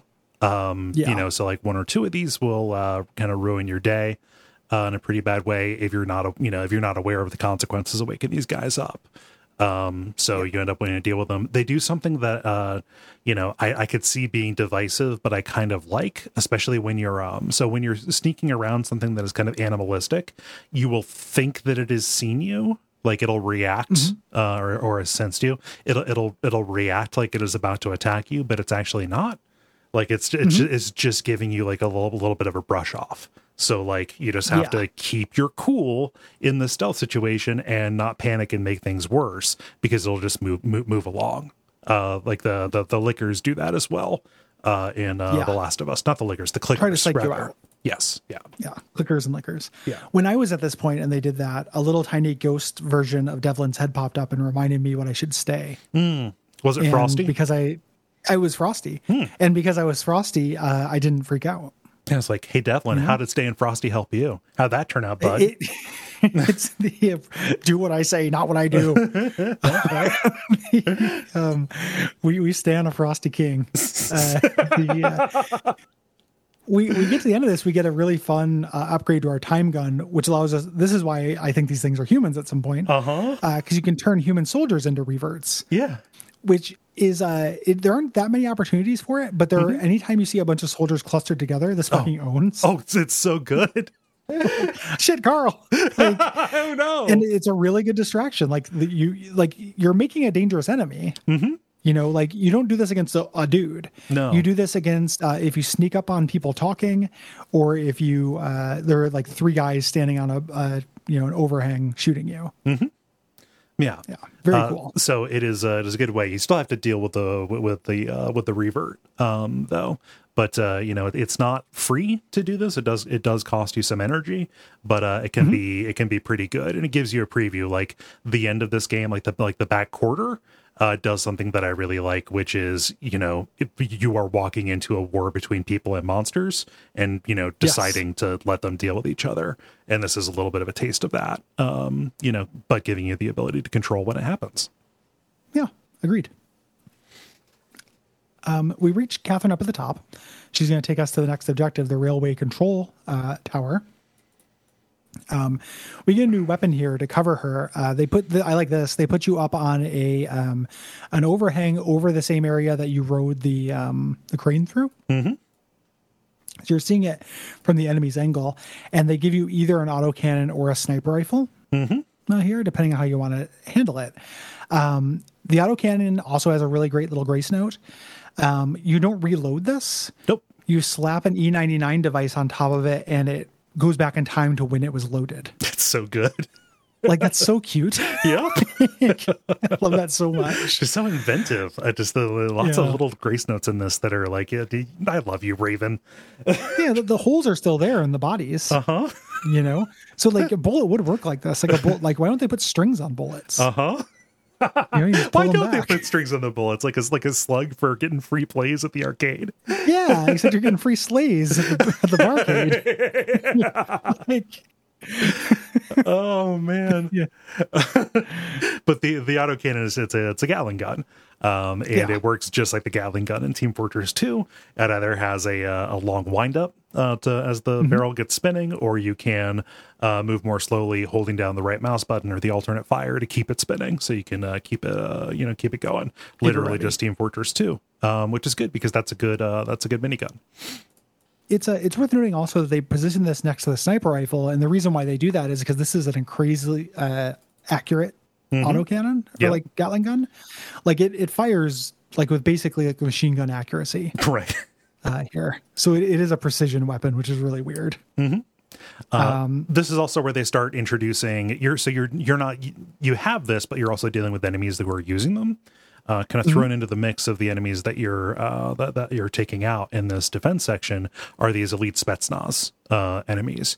You can't use any of your time powers on them, at least the Age or the Revert, because they're wearing a special suit. They're highly armored, and they, at this point, also have autocannons, and they are emergencies. It takes an awful lot to deal with these guys. Yeah, they are weak to deadlock. When you're not on an overhang, if you're fighting these guys on the ground, you deadlock them and then shoot them with a shotgun in the back of the head. Yes. But if you can't get the drop on them, they can do a lot of damage to you. Yeah. Catherine gets kidnapped after this, and we have to chase her down. This is one of the only timed sections of the game. Like 2010 games, no matter what you're doing, your handler will yell at you to hurry. Yep. Which is really obnoxious because part of the game is exploring for upgrade material and ammo and stuff. Here you actually can lose. Yes. If Catherine gets far enough away from you. As you go through hallways, dealing with these autocannon fellas, which you want to deadlock, as I mentioned. Yeah. When you get to her in the end, time slows down so you can shoot the two soldiers that are holding her at gunpoint after Demichev leaves the room. Of course. Here. Yeah. And we've saved her. So, for now, she's not going to be with us for very long. No. Apparently, anyway. Yeah. So we reach the train yard. We've been trying to get down here because we have to get to the docks, and the quickest way there will be this train. Unfortunately, it is this rusted out wreck. It's in complete disrepair. And boom, there's another attack here. Catherine is going to be up here trying to repair this E99 amplification platform. But this is not tough because we get a seeker. And we get to, shoot just it's this very long combat hallway. Enemies are going to be using cover and stuff, but you just have to like fly up, get a bird's eye view, and then just bomb them from the top. Rain sentient death upon them. It's so well positioned after the last two action set pieces where it's like, the overhanging sniper autocannon thing, which was tough, and then the tense hallways, battle that is actually timed. Like, here, have some seeker. Yeah. As a treat. Yeah.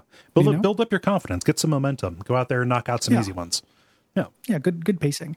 After we get through it, we climb up and we use the TMD to assemble the train because of the platform, which boosts our powers. The train too big, so we need a booster. Train too big. Train too big. So we get the train working and we pull it out of the station. Yeah. We're rolling along and things seem to be going fine. When what appears to be a huge tentacle rips out part of the track ahead of us on this bridge. And kind of derails the train. We're kind of dangling from it, and that stops us for good, at least right now. And I love this section. Like I'm kind of, ever since Uncharted 2, I've been a fan of like climbing up the dangling train kind of cars as they go.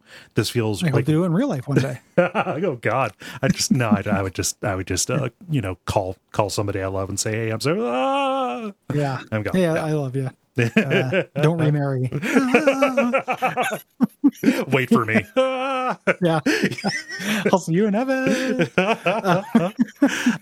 But you're platforming up this this falling train, from car to car as this monster. It's like a huge hydralisk, like from StarCraft, attacks you. And this is our next boss that we end up fighting once we get up onto the firm part of the bridge.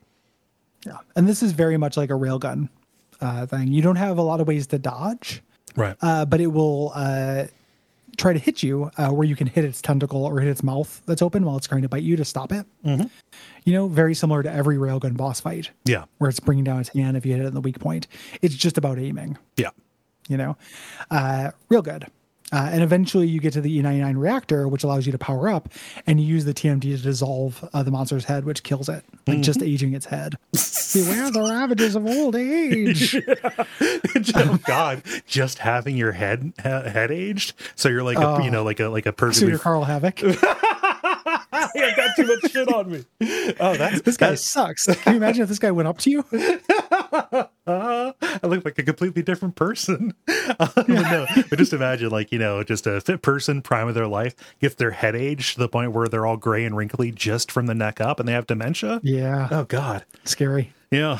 Yeah, just like selective progeria. Oh, man. Yeah. Yeah. These kids with old faces. Silent Hill. Oh. Silent Hill. Oh man. But yeah, we end up killing them, and we can ride the first few cars. The engine's fine, so we continue to the docks. It's nighttime now, and we step out on the docks, and a big shockwave takes us back to the 50s, where there are just a bunch of soldiers like vibing, and we get the seeker and get a little seeker time after the boss. Again, the game knows when to deploy seeker time. Yeah, this is a very fun area, specifically because this is dock, so they've got cargo cranes and things. Yes. And the platforms on the cargo cranes, A, they have explosives on them, and B, they're made of wood. So you can age them and then just drop these explosive barrels on top of fools. My theory was that this was one of the earlier areas of the game that was designed because there's lots of time crimes you can do. Yeah, as you advance, which makes me think this is a holdover. From. Yeah, but real good. You've got the ability to to take this the way you want. Like you can just hang back at the far side, and take people out with the seeker. Without really advancing up. You have a long range on those bullets, so it's fine. Or you can get up in the fray a little bit more, and kind of take advantage of some of that stuff. I really like that they just kind of give you the ability to choose your approach and honor both of them or any of them. Yeah, both are fun. Yeah. We do a little puzzle in this docks reactor room, which lets us raise the Pearl up. And this is the ship that has the E-99 bomb, so we can navigate it, but we are warned that this effect won't last very, very long for something this big. So as we go through this, the ship ages. This rules. I love this so much. It's cool. It's super cool looking. It's really spooky. Yeah, it's like, it's literally Silent Hill. It's all rusting and flooding? Yeah. Well, and practically, it's at what point does the ship become untenable? It's aging, but what point is the exact tipping point where it's old enough that it cannot be a ship? Yeah. Those kind of changes happen usually so slowly that we never notice them. The idea that they might actually see it happen, like the moment it goes from, floatable to capsizable. So, this is where we get that weapon we were talking about, the Death X launcher, which is a grenade launcher that fires tiny little drones, like little steerable rounds, but we don't get the camera from their perspective. Yeah, we see them glow through walls. Yes. So you move like a little Samus morph ball around basically, and then when you let go of the button, it explodes. Yeah. I ended up putting upgrades into this because I thought it was so neat, but it's not very useful. Yeah. So it's what's weird about it is you can just use it like a regular grenade launcher, and it's really powerful. Like I ended up using this to chunk large enemies later on or groups.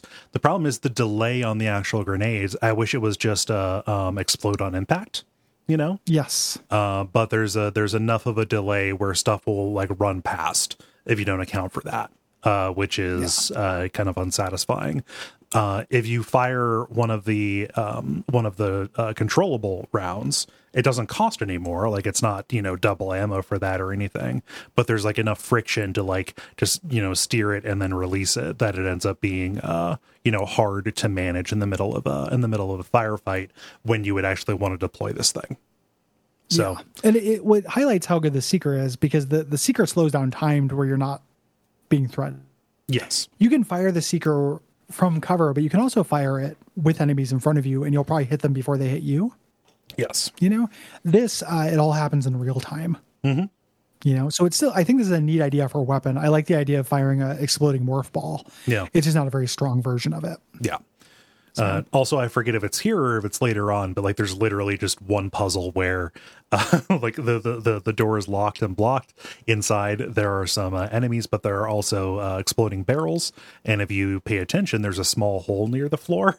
So it's just oh, I just need to roll this ball in there and explode the barrels, and then I'll be able to get through the broken door. And that's literally the only time this is used for puzzles. Yeah, it's around now. Yeah. Around this area that happens. One thing that we didn't talk about that I want to just make sure we mention that I really like is that one of your abilities is called the chrono ping. Yeah. I love this thing. It seems so what this does is you do it and it shows footsteps that show you where to go. Yeah. Where the critical path is. That kind of design gets a lot of flack because people are oh no, you want to be able to read the environment. You want to be able to explore. I found one for a game of this type and scope, no, I'd like to know what the critical path is. Yes. It's not always the easiest to read these maps. This is purely additive. 2, there's a really cool diegetic reason why it happens. And then 3, I was using it to show me where not to go. Exactly. So I would use the footprints and be okay, that's the critical path. That means the side path has goodies. let's do everything except for that critical path. Yeah. Like it just saved me time of going down that critical path and being like, oh, this feels critical pathy. I better go back. Yeah. No, precisely. That is what's cool about this. I normally am bothered. I got bothered like even as far back as like Perfect Dark Zero, which had this, where it was just like, okay, you seem to be struggling finding your way in these terrible levels that we designed. We're just going to flash arrows on the floor after a while. Dead Space handled it a little bit better, but it was still like a little bit annoying. Here, though, it just kind of clicked for me, and I ended up, kind of figuring like counterintuitively, this got me to explore more once I realized that I was not going to be, in danger of going down the right path and having to double back. Yeah, totally. Like, and with these kind of levels where it is largely linear. There's a lot of evidence of the levels being less linear than it used to be. Did you notice that you unlock a lot of Dark Souls-esque shortcuts? You really do. Yeah. In this game, like back to areas you've been to that you'll never revisit. But with the way that the levels actually ended up being, this was very useful, just to see treats. And you need those treats. You do. You want that currency because you want to upgrade because it's a video game and that's fun. Yeah.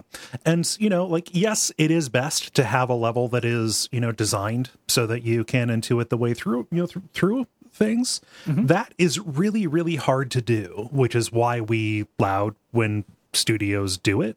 And why it is called a value. Not everybody can do it, and sometimes a product comes out and it's compromised. Rather than force the player to muddle through, I like kind of the I like kind of the knowledge that the this has you can opt in, and this has a place for it. So agreed. So this is kind of the next best thing. Obviously, do the level design if you can, but don't out of pride. Make navigation, a problem and make the player feel dumb for getting lost. Right. 100%. Yeah. Have some self-awareness. Yeah. Which Raven seems to have. Yeah. I really like. So there's like Zeks down here, soldiers, ticks, reverts, a lot of the enemies we've seen, for kind of a mid-game climax as we make our way down to the cargo hold.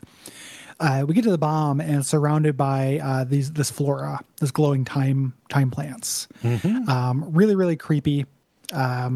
Nasty stuff. Here. Just these creepy worms with big sucking mouths, like lampreys that are growing up and just kind of, just waving in the water around it. It's good. We grab the bomb, we're going to swim out, and Catherine is like, oh no, Devichev's men are upon you, and just sacrifices herself to draw the soldiers off. We never get to see that this is needed, and everyone is saying that you don't have to do this, Catherine. And she just kind of insists here. But it does allow us to get out. Yes. So it had to have done something. Yeah. And Borisov pulls us up onto the docks, and we pass out for things to advance tonight.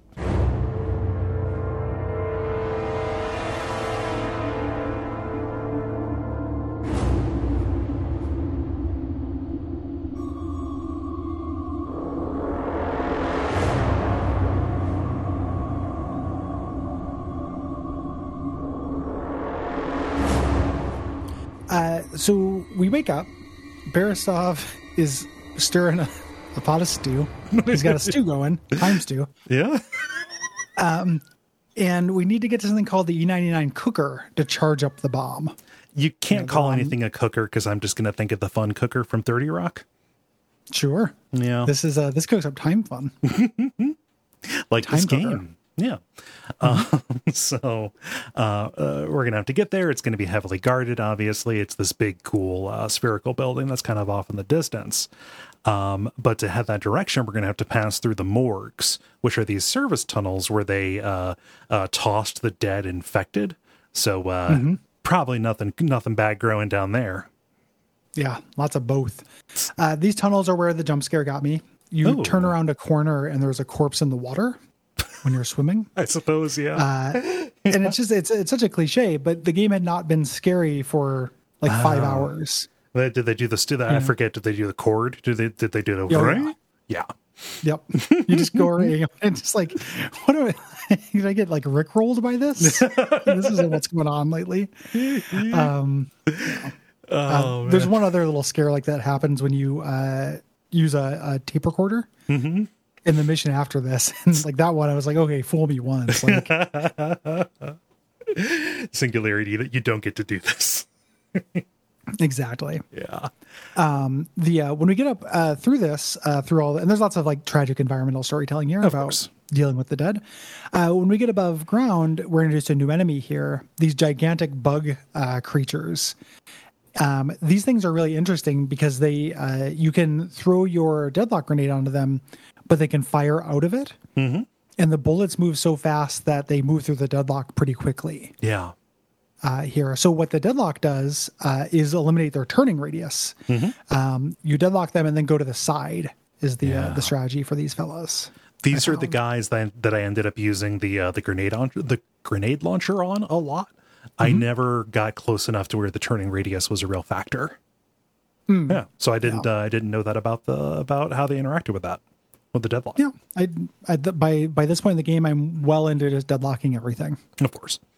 So. Yeah. So we can see that there's the cooker, but the bridge is out to it. There is a TMD amplification platform here, but we have to juice it up. So we have to go into this hydroelectric plant to get the power, right? And here's where you get the grenade launcher puzzle. Yeah, here's where they teach you how to use it. Well after you've had it. Yeah, the one time, which is fine. But the floor of this place has some Zeks to fight and introduces kind of a new mid-boss type enemy, a larger Zek that will go around and put new parasites in enemies that are dead, kind of reviving them. He did not get a chance to display that behavior with me. I as an operator, I murdered him too quickly. Yeah. Can you say that in a Dermot voice? Yeah. As an operator, I murdered him too quickly. It's hard, isn't it? It is hard. Yeah. Yeah. Dermot, singular voice. Yeah. There's a little bit of like water level puzzling happening here. Where you have to, you basically drain the water, age a lock so a crate will float when you bring the water back. Yeah. But the big thing is here is you've got Demichev's attention. So soldiers start flooding in. Yeah. And this is one of the first major encounters where we have soldiers rushing into an area that is primarily peopled by monsters. Mm-hmm. Yeah, and you end up kind of like managing the way that they aggro each other, which will always be satisfying. It was fun in Doom, and it's fun here. And fun in BioShock. Yeah. This is like a fun thing. Like you want to have independent factions that you're up against. So we reassemble the bridge. We had to fight across the bridge with the Seeker. There are all these like towers along the way. You can spend the entire time on one end just Seekering it up. Oh, you bet I did.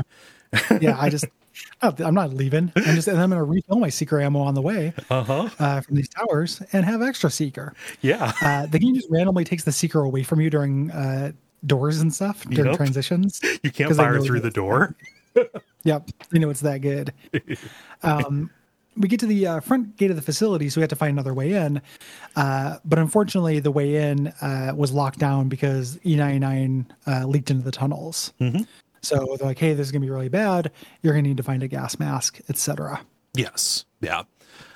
This is fun because you can do the abandoned tunnels. They're full of mutants. But again, you can just bring your full Seeker in through this door that closes behind you and then just kill these guys from like 4 hallways away. These mutants are all bunched up in some of the areas here. Good things. There's a minor counterweight puzzle. This is where you have to intuit that an intact thing is heavier than a non-intact thing. To raise yourself the first time it's required. Yeah, but you do this a lot prior to this. Yeah. And they introduce like an oxygen system. Like previous to this, there's some light swimming where you can run out of air, but it's pretty basic. Yeah. Here we wear a gas mask, and we had to pick up oxygen tanks as we go. This door at the end that is faulty is really fiddly. It is. Here. Getting it to stay open and then deadlocking it is tricky, and this took me a lot of tries. So this is the only time I asphyxiated. Yes. It's funny how many oxygen tanks are just hanging around. Yep. Here. It's basically infinite here. They keep, and during the next part, after you get through this, when you go back to 1955, they actually repopulate. When you go back, they respawn. Yep. Yeah, because you only use the future versions. So we go back to when the gas leak happened in 1955, as we mentioned. We have to take a crate and take it back from 1955 to 2010 to get into the elevator. This is the first time you've had to bring anything through a rift like this. Yeah, I didn't know that we could. Yeah. Free crates. We get into this processing complex with this area that is this all-out war, like Demechev soldiers versus monsters. Really fun. We get our kind of shitty rocket launcher. Yeah. That we can steer like the Half-Life rocket launcher, but less fun. Yeah. And we ride this little gondola across to the cooker while those laser beasts are fighting soldiers in the road. While the soldiers are taking little timeouts to fight us as well. Yeah. This is interesting. Like, you can just kind of park yourself at the back of the gondola and crouch down and mostly be okay. And I don't care about this fight. Nope. That's happening. I was like, oh, these guys are, this is guys I'm going to fight later. It's not. No. It's you can decide how invested you want to be. And I was shooting at stuff because it was fun to shoot at stuff, but you can't just sit back. Yeah.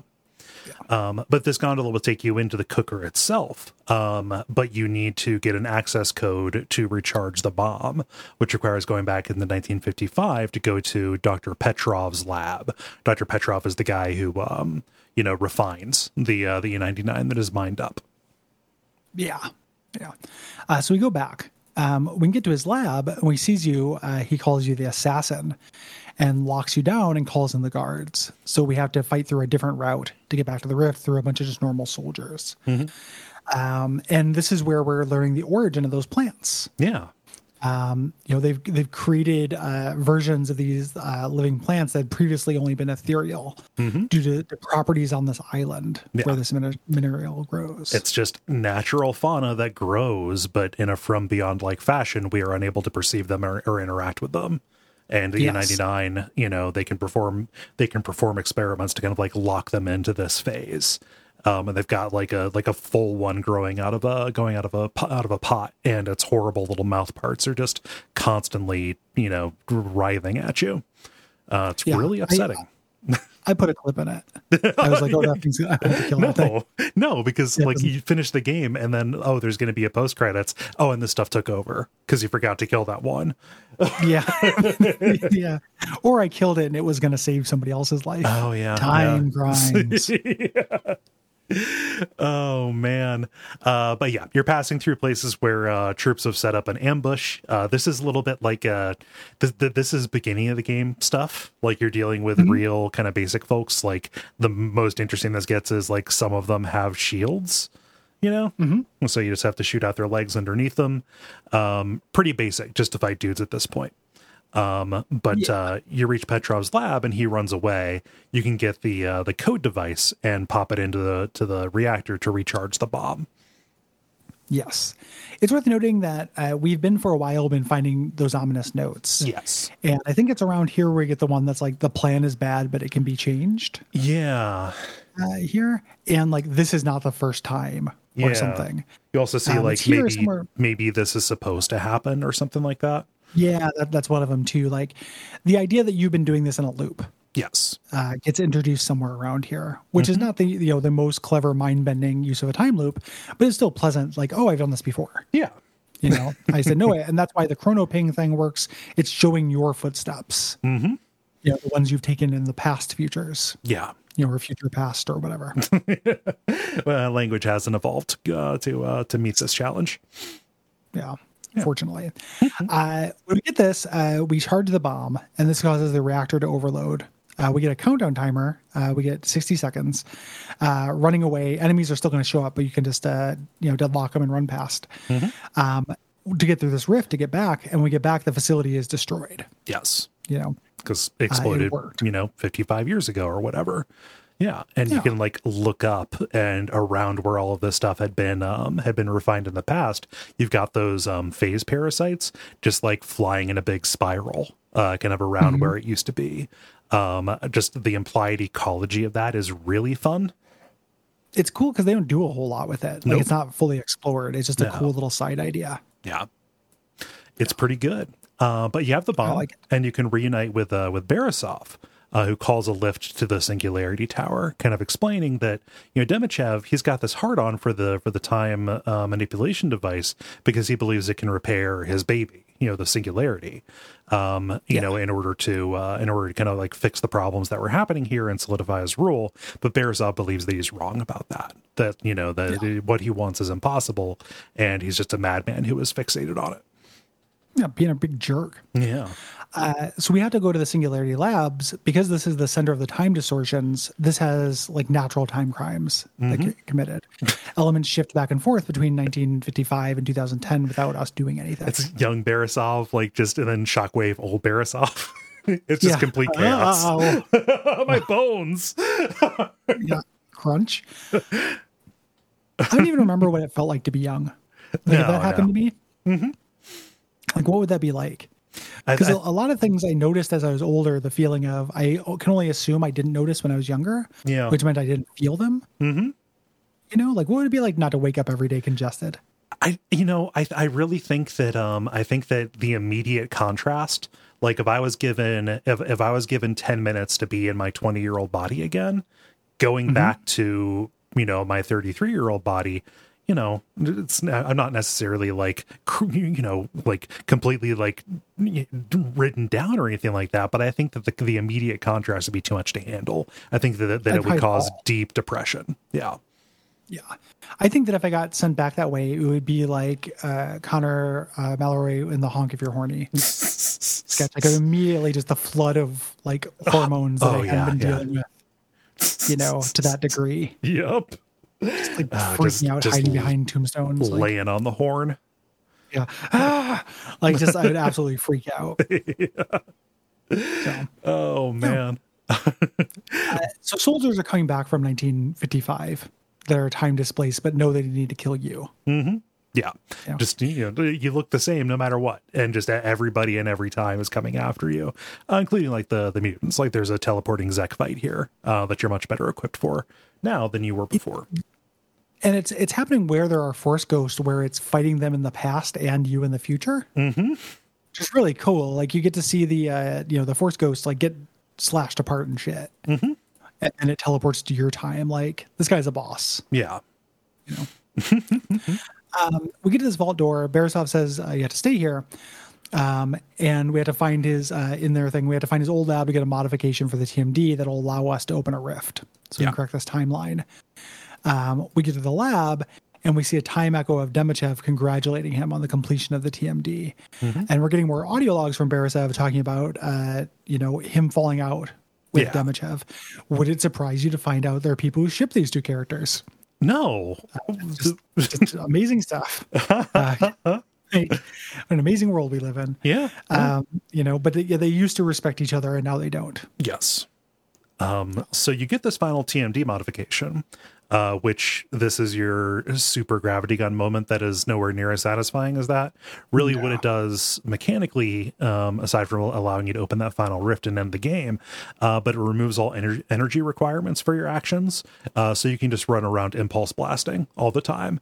It improves the range and damage of it, but it is still like, it's just enough to deal with the phase ticks that they throw at you. Like you're not really doing too much to actual like humanoids with guns who are going to attack you. If you're close, you do. Oh, like if you get up next to guys, this will take the heads off of the Spetsnaz guys. Oh, huh. Gotta deadlock them. Walk up, just take the heads off everybody. Yeah, I think I wasn't. And then you restart time and all their heads fall off. It's great. I wasn't deadlocking enough people. I was just kind of running around using this to complement my my shooting. Right, so I would like hit one of them at the very end, at the very far end of the impulse range, and then shoot them while they were stunned. Yeah, I never stopped deadlocking. I'm doing it right now. We get through this. This is a bunch of mix-ups. A lot of elite Spetsnaz. It is harder, even with the deadlock. Thing, because you can only keep one deadlock sphere going at a time. And when enemies move into it, like bullets are still coming into it. Yes, enemies and bullets, they just move slower, so it's still tricky. but the deadlock and then impulse off people's heads still works. Yes. When you get to the core, where Barisov is, I want to go back to 1955 and destroy the Singularity Tower, thinking this will set history right. However, the plan is bad; it can be changed, etc. When we do this, the lab workers flee because you just appear out of a time portal. Yeah, with a bomb. You know, yeah, you appear in the chamber, like, oh shit, somebody's in there. What the hell? Yeah. Run away, and you put the bomb in the zone here. It's a very polite grenade. Like when you grab it, it like creates a little shell for itself and then deploys itself. Yep. Just conscientious. Yeah. Yeah. And you go back through the rift thinking, hey, everything's going to be fixed, but no, you're basically in the same singularity. Like there are like different stripes painted in different places, but it's just the singularity. And Demichev is here, and he has Barisov at gunpoint. Demichev chuckles saying like, oh, you worked so hard to destroy my tower, but guess what? All I had to do was rebuild it. We knew how to build it, man. Yeah. Yeah, take the knowledge away. Yeah, and we're stuck in these 2 points. We can't just go back and kill him, and when he's a baby. Yeah, what thing you want to do. So Barisov says like, oh, what we have to do is go back to the beginning of the game and stop you from saving Demichev's life in a fire. We've shot Demichev at this point, but he's not dead. He's kind of bargaining with us. We shoot him twice. So one of these, yeah. Yeah. And he says, he's like, oh, you're offering him a pretty shitty deal. Like, go kill yourself. Whereas, like, if he joins me, kill Barisov and you can rule the world. Yeah. Well, so the reason why it comes down to just like, go kill yourself, is that he laughs like, oh, you've tried that before. Then, hey, remember back at the beginning of the episode when we said, oh, the building's on fire and you saved this guy and somebody's telling you not to? That was you. Yeah. That's you. Yeah. Yeah. A really cool little touch. Again, very genre-y, but like, batting above its weight class for like a B game. I like that. So this gives us our choice, technically. We can kill one or both of them, if we want to. I do the good thing and kill Demichev. Yeah. Here, because it seems like the right thing to do. And then go back in time and kill myself. Yeah. Carrying Demichev's body. So Demichev burns up on the floor. Yeah. And we get one of the 3 endings of the game. Yeah. It's really neat. We changed history. There's a paradox that happened because of this. Yeah. We're in the opening cutscene of the game, but we see our opening credits, like the game just restarts, except it's in Russian. Yeah, it's in Cyrillic. And Devlin is, talking about like, oh, how pointless these runs are. Remember, Devlin at the beginning of the game was like, we're risking an international incident by coming out here, and here he's just kind of over it. Dispatch radios in and says, hey, turn back. It was a false alarm. The mission is canceled, and Devlin's like, oh, isn't that the way?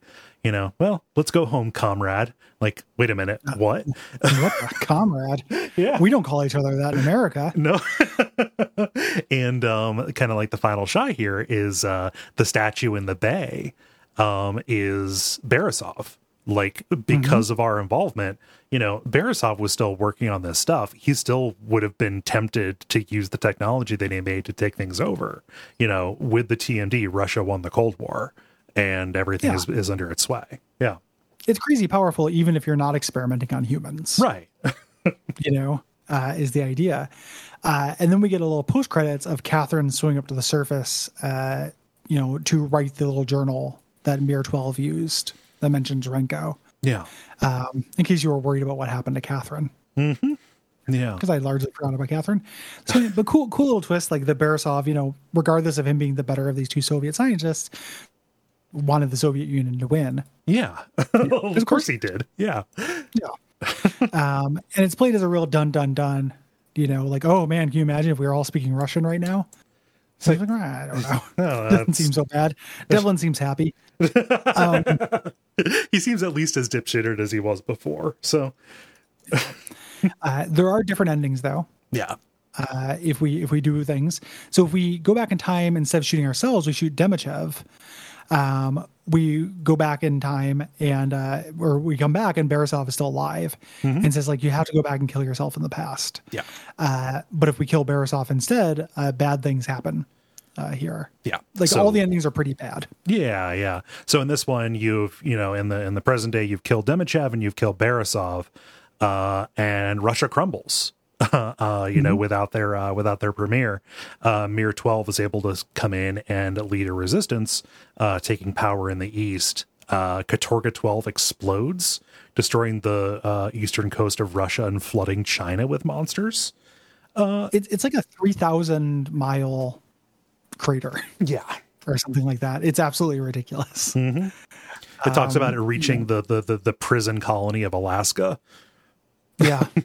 Great. Yeah. And our guy disappears to the west of the TMD and starts rebuilding the U.S. in his ruthless image. Yeah. There's a new godlike leader who rules the United States with godlike powers. Yeah. If we just shoot Borisov for Demichev, Demichev's the only survivor, along with you, and the two of you team up for a while, leading the military until Demichev gets paranoid and fears your power. So he goes off to the United States and develops his own TMD. Yeah. So there's an arms race with you on the side of the Russians. Yes. So we're back into the Cold War because, there's always going to be two powers opposing. Yeah. Yeah. And that's the end of Singularity. Mm-hmm. Yeah. Fun. It's really fun. I said this on Twitter and, I still stand by this. Like, this is a B game, right? I would give this, I would rank this a B. Wouldn't want to call it a B plus because, it just feels like a B, but like, it's a real shiny B to me. It's made of gold, or at least gold plated. And I think that, it's a little bit, kind of the triumph of a modest product, yes. Kind of like, we've talked about a lot of things and, some of the things we've been more negative on are games that, that had pretty high concepts, but didn't necessarily like execute on them or like, have play that like met it and backed it up. That's just been a little bit of a thing that's happened recently. Like Paradise Killer would be a big one of that, a big example there. And, I think that it, kind of goes back to that Ebert thing, which is like, when I'm rating this, I am taking into account what it is trying to do and how well did it achieve it. And this is, regardless of the intentions at the beginning of development, the result is a modest product that is, iterative. Yes. But is still designed to be fun, and, ambition is fine, but it's not everything. And sometimes something that is only moderately ambitious, but executes on it very well, like that is, that is good. That is worth spending your time on. Especially to see, Raven, maybe not necessarily at their height, but like, this was the last thing that they did before they got shunted into the Call of Duty hole. So like, this is still, the result of a whole bunch of experimentation that they did. And you're seeing, kind of like the one of the apexes of their work here. So if you liked anything like previously that Raven had done, regardless of what era you jumped in, it is worth trying this because, it doesn't point for the fences and say, hey, I'm going to knock this out of the park. It does like a really solid line drive and gets on second, right? Yeah, I'm doing a double. Yeah, and it's really interesting in terms of like game history and game industry stuff, where you can have like a lot of care obviously went into this. I think that it's pretty obvious that people who make video games, nobody wants to make a bad product. I understand that, but there are also, I think, a sliding scale of like the degree of like kind of soul or care that goes into something, and a lot of care went into this. It's just it's like it's a B game in a world that doesn't really allow that. Yeah, from a AAA developer, and them making a B, kind of being forced to make a B game, ruined them. Yeah, made it like they end up being folded in, like just did not sell well enough. Yeah, if you took these ideas and the wireframe and the gameplay, and were not trying to, the multiplayer mode seemed cool, but I'm sure it added a lot of time and development onto something. Yeah. If you just made this as like a prestige single player game, the kind that they don't make anymore, and lowered the budget, I feel like this could have found a place. Yeah. And almost could now. Yeah. Like it's ahead of its time in a bunch of different ways without being revolutionary. Yeah. It just I love evolutionary games. Like I love games that are like, this isn't, I am not a novelty seeker, and I'm not somebody who, I want good versions of things that I like. Yeah. See us, the praise that we heaped on the base game of BioShock 2, right? Yeah. Which is a great version of something that I like. Yeah. Just, why wouldn't I want things that I like? Good versions of it. It's just, it is a really satisfying thing to play. And I think that it speaks to, the fact that we can open ourselves up to a whole bunch of a bunch of good stuff if there is room open in the middle of the market. Right. Huge thanks to Ryan too. Yeah. Because this is the kind of thing that I probably would not have occurred to me to play, in modern times, but I'm really glad that I did. Yeah. And so I'm very happy to have this on my gamer CV. Mm-hmm. Yeah, happy to have taken a throw at it, and it's been fun. I hope that more people get a chance to play it, and get exposed to some of the cool stuff that's here. Yeah, it turns out it's actually like a really good month. Yeah, for WoW, like especially in terms of ramp up. Mm-hmm. Like we got like ultra breezy, and then non-breezy. Yeah. Like as a little ramp. Yeah. Here. So if you have anything to say about anything we've done this month, which is Sonic the Hedgehog 2, Singularity, or Darkest Dungeon, September 15th is the deadline at duckfeed.tv/contact. Yeah. Use the button there. If you have thoughts about multiple games, please break them up into multiple responses. That just makes things easier for us as we put together the dispatch episodes. If you have things to say about October's games, which are Echo, Silent Hill, the original one, or Resident Evil 8/Village, the deadline there is October the 15th, again at duckfeed.tv/contact. Yeah. We are booking executive produced episodes into January. So we've gotten a couple of those on the books. If you're looking to, and that's not too far away actually. Yeah. So if you are looking to produce a game, you can do so at patreon.com/duckfeedtv, or get episodes early, access to the Slack, bonus shows. That's all great. Yeah. If you cannot do that, we understand. We thank you for listening anyway, and you can leave us ratings or reviews on Apple Podcasts, Podcast Addict, or anywhere you see podcast reviews happening, or tell your friends. Yeah. Gonna remind people I do stream. I'm currently streaming Chrono Cross during the day on some weekdays here, and then always the horror streams on weekends at night. That is at twitch.tv/duckfeedtv. So if you want some more time travel, alternate universe stuff, Chrono Cross will be a thing you might be interested in. It's fun. Hang out. Yeah. And I think that's about it. Think so.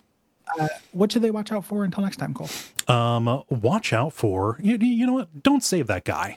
If you're walking by, see somebody, don't save him. Yeah, they might be a Hitler. You don't know. Only kill known Hitlers. Do not save unknown Hitlers. Mm-hmm. So we have known Hitlers and unknown known Hitlers. It's real weird that they put those. It's real weird that they put those signs up at campgrounds. Take only photographs, leave only footprints, kill only known Hitlers. Umbasa.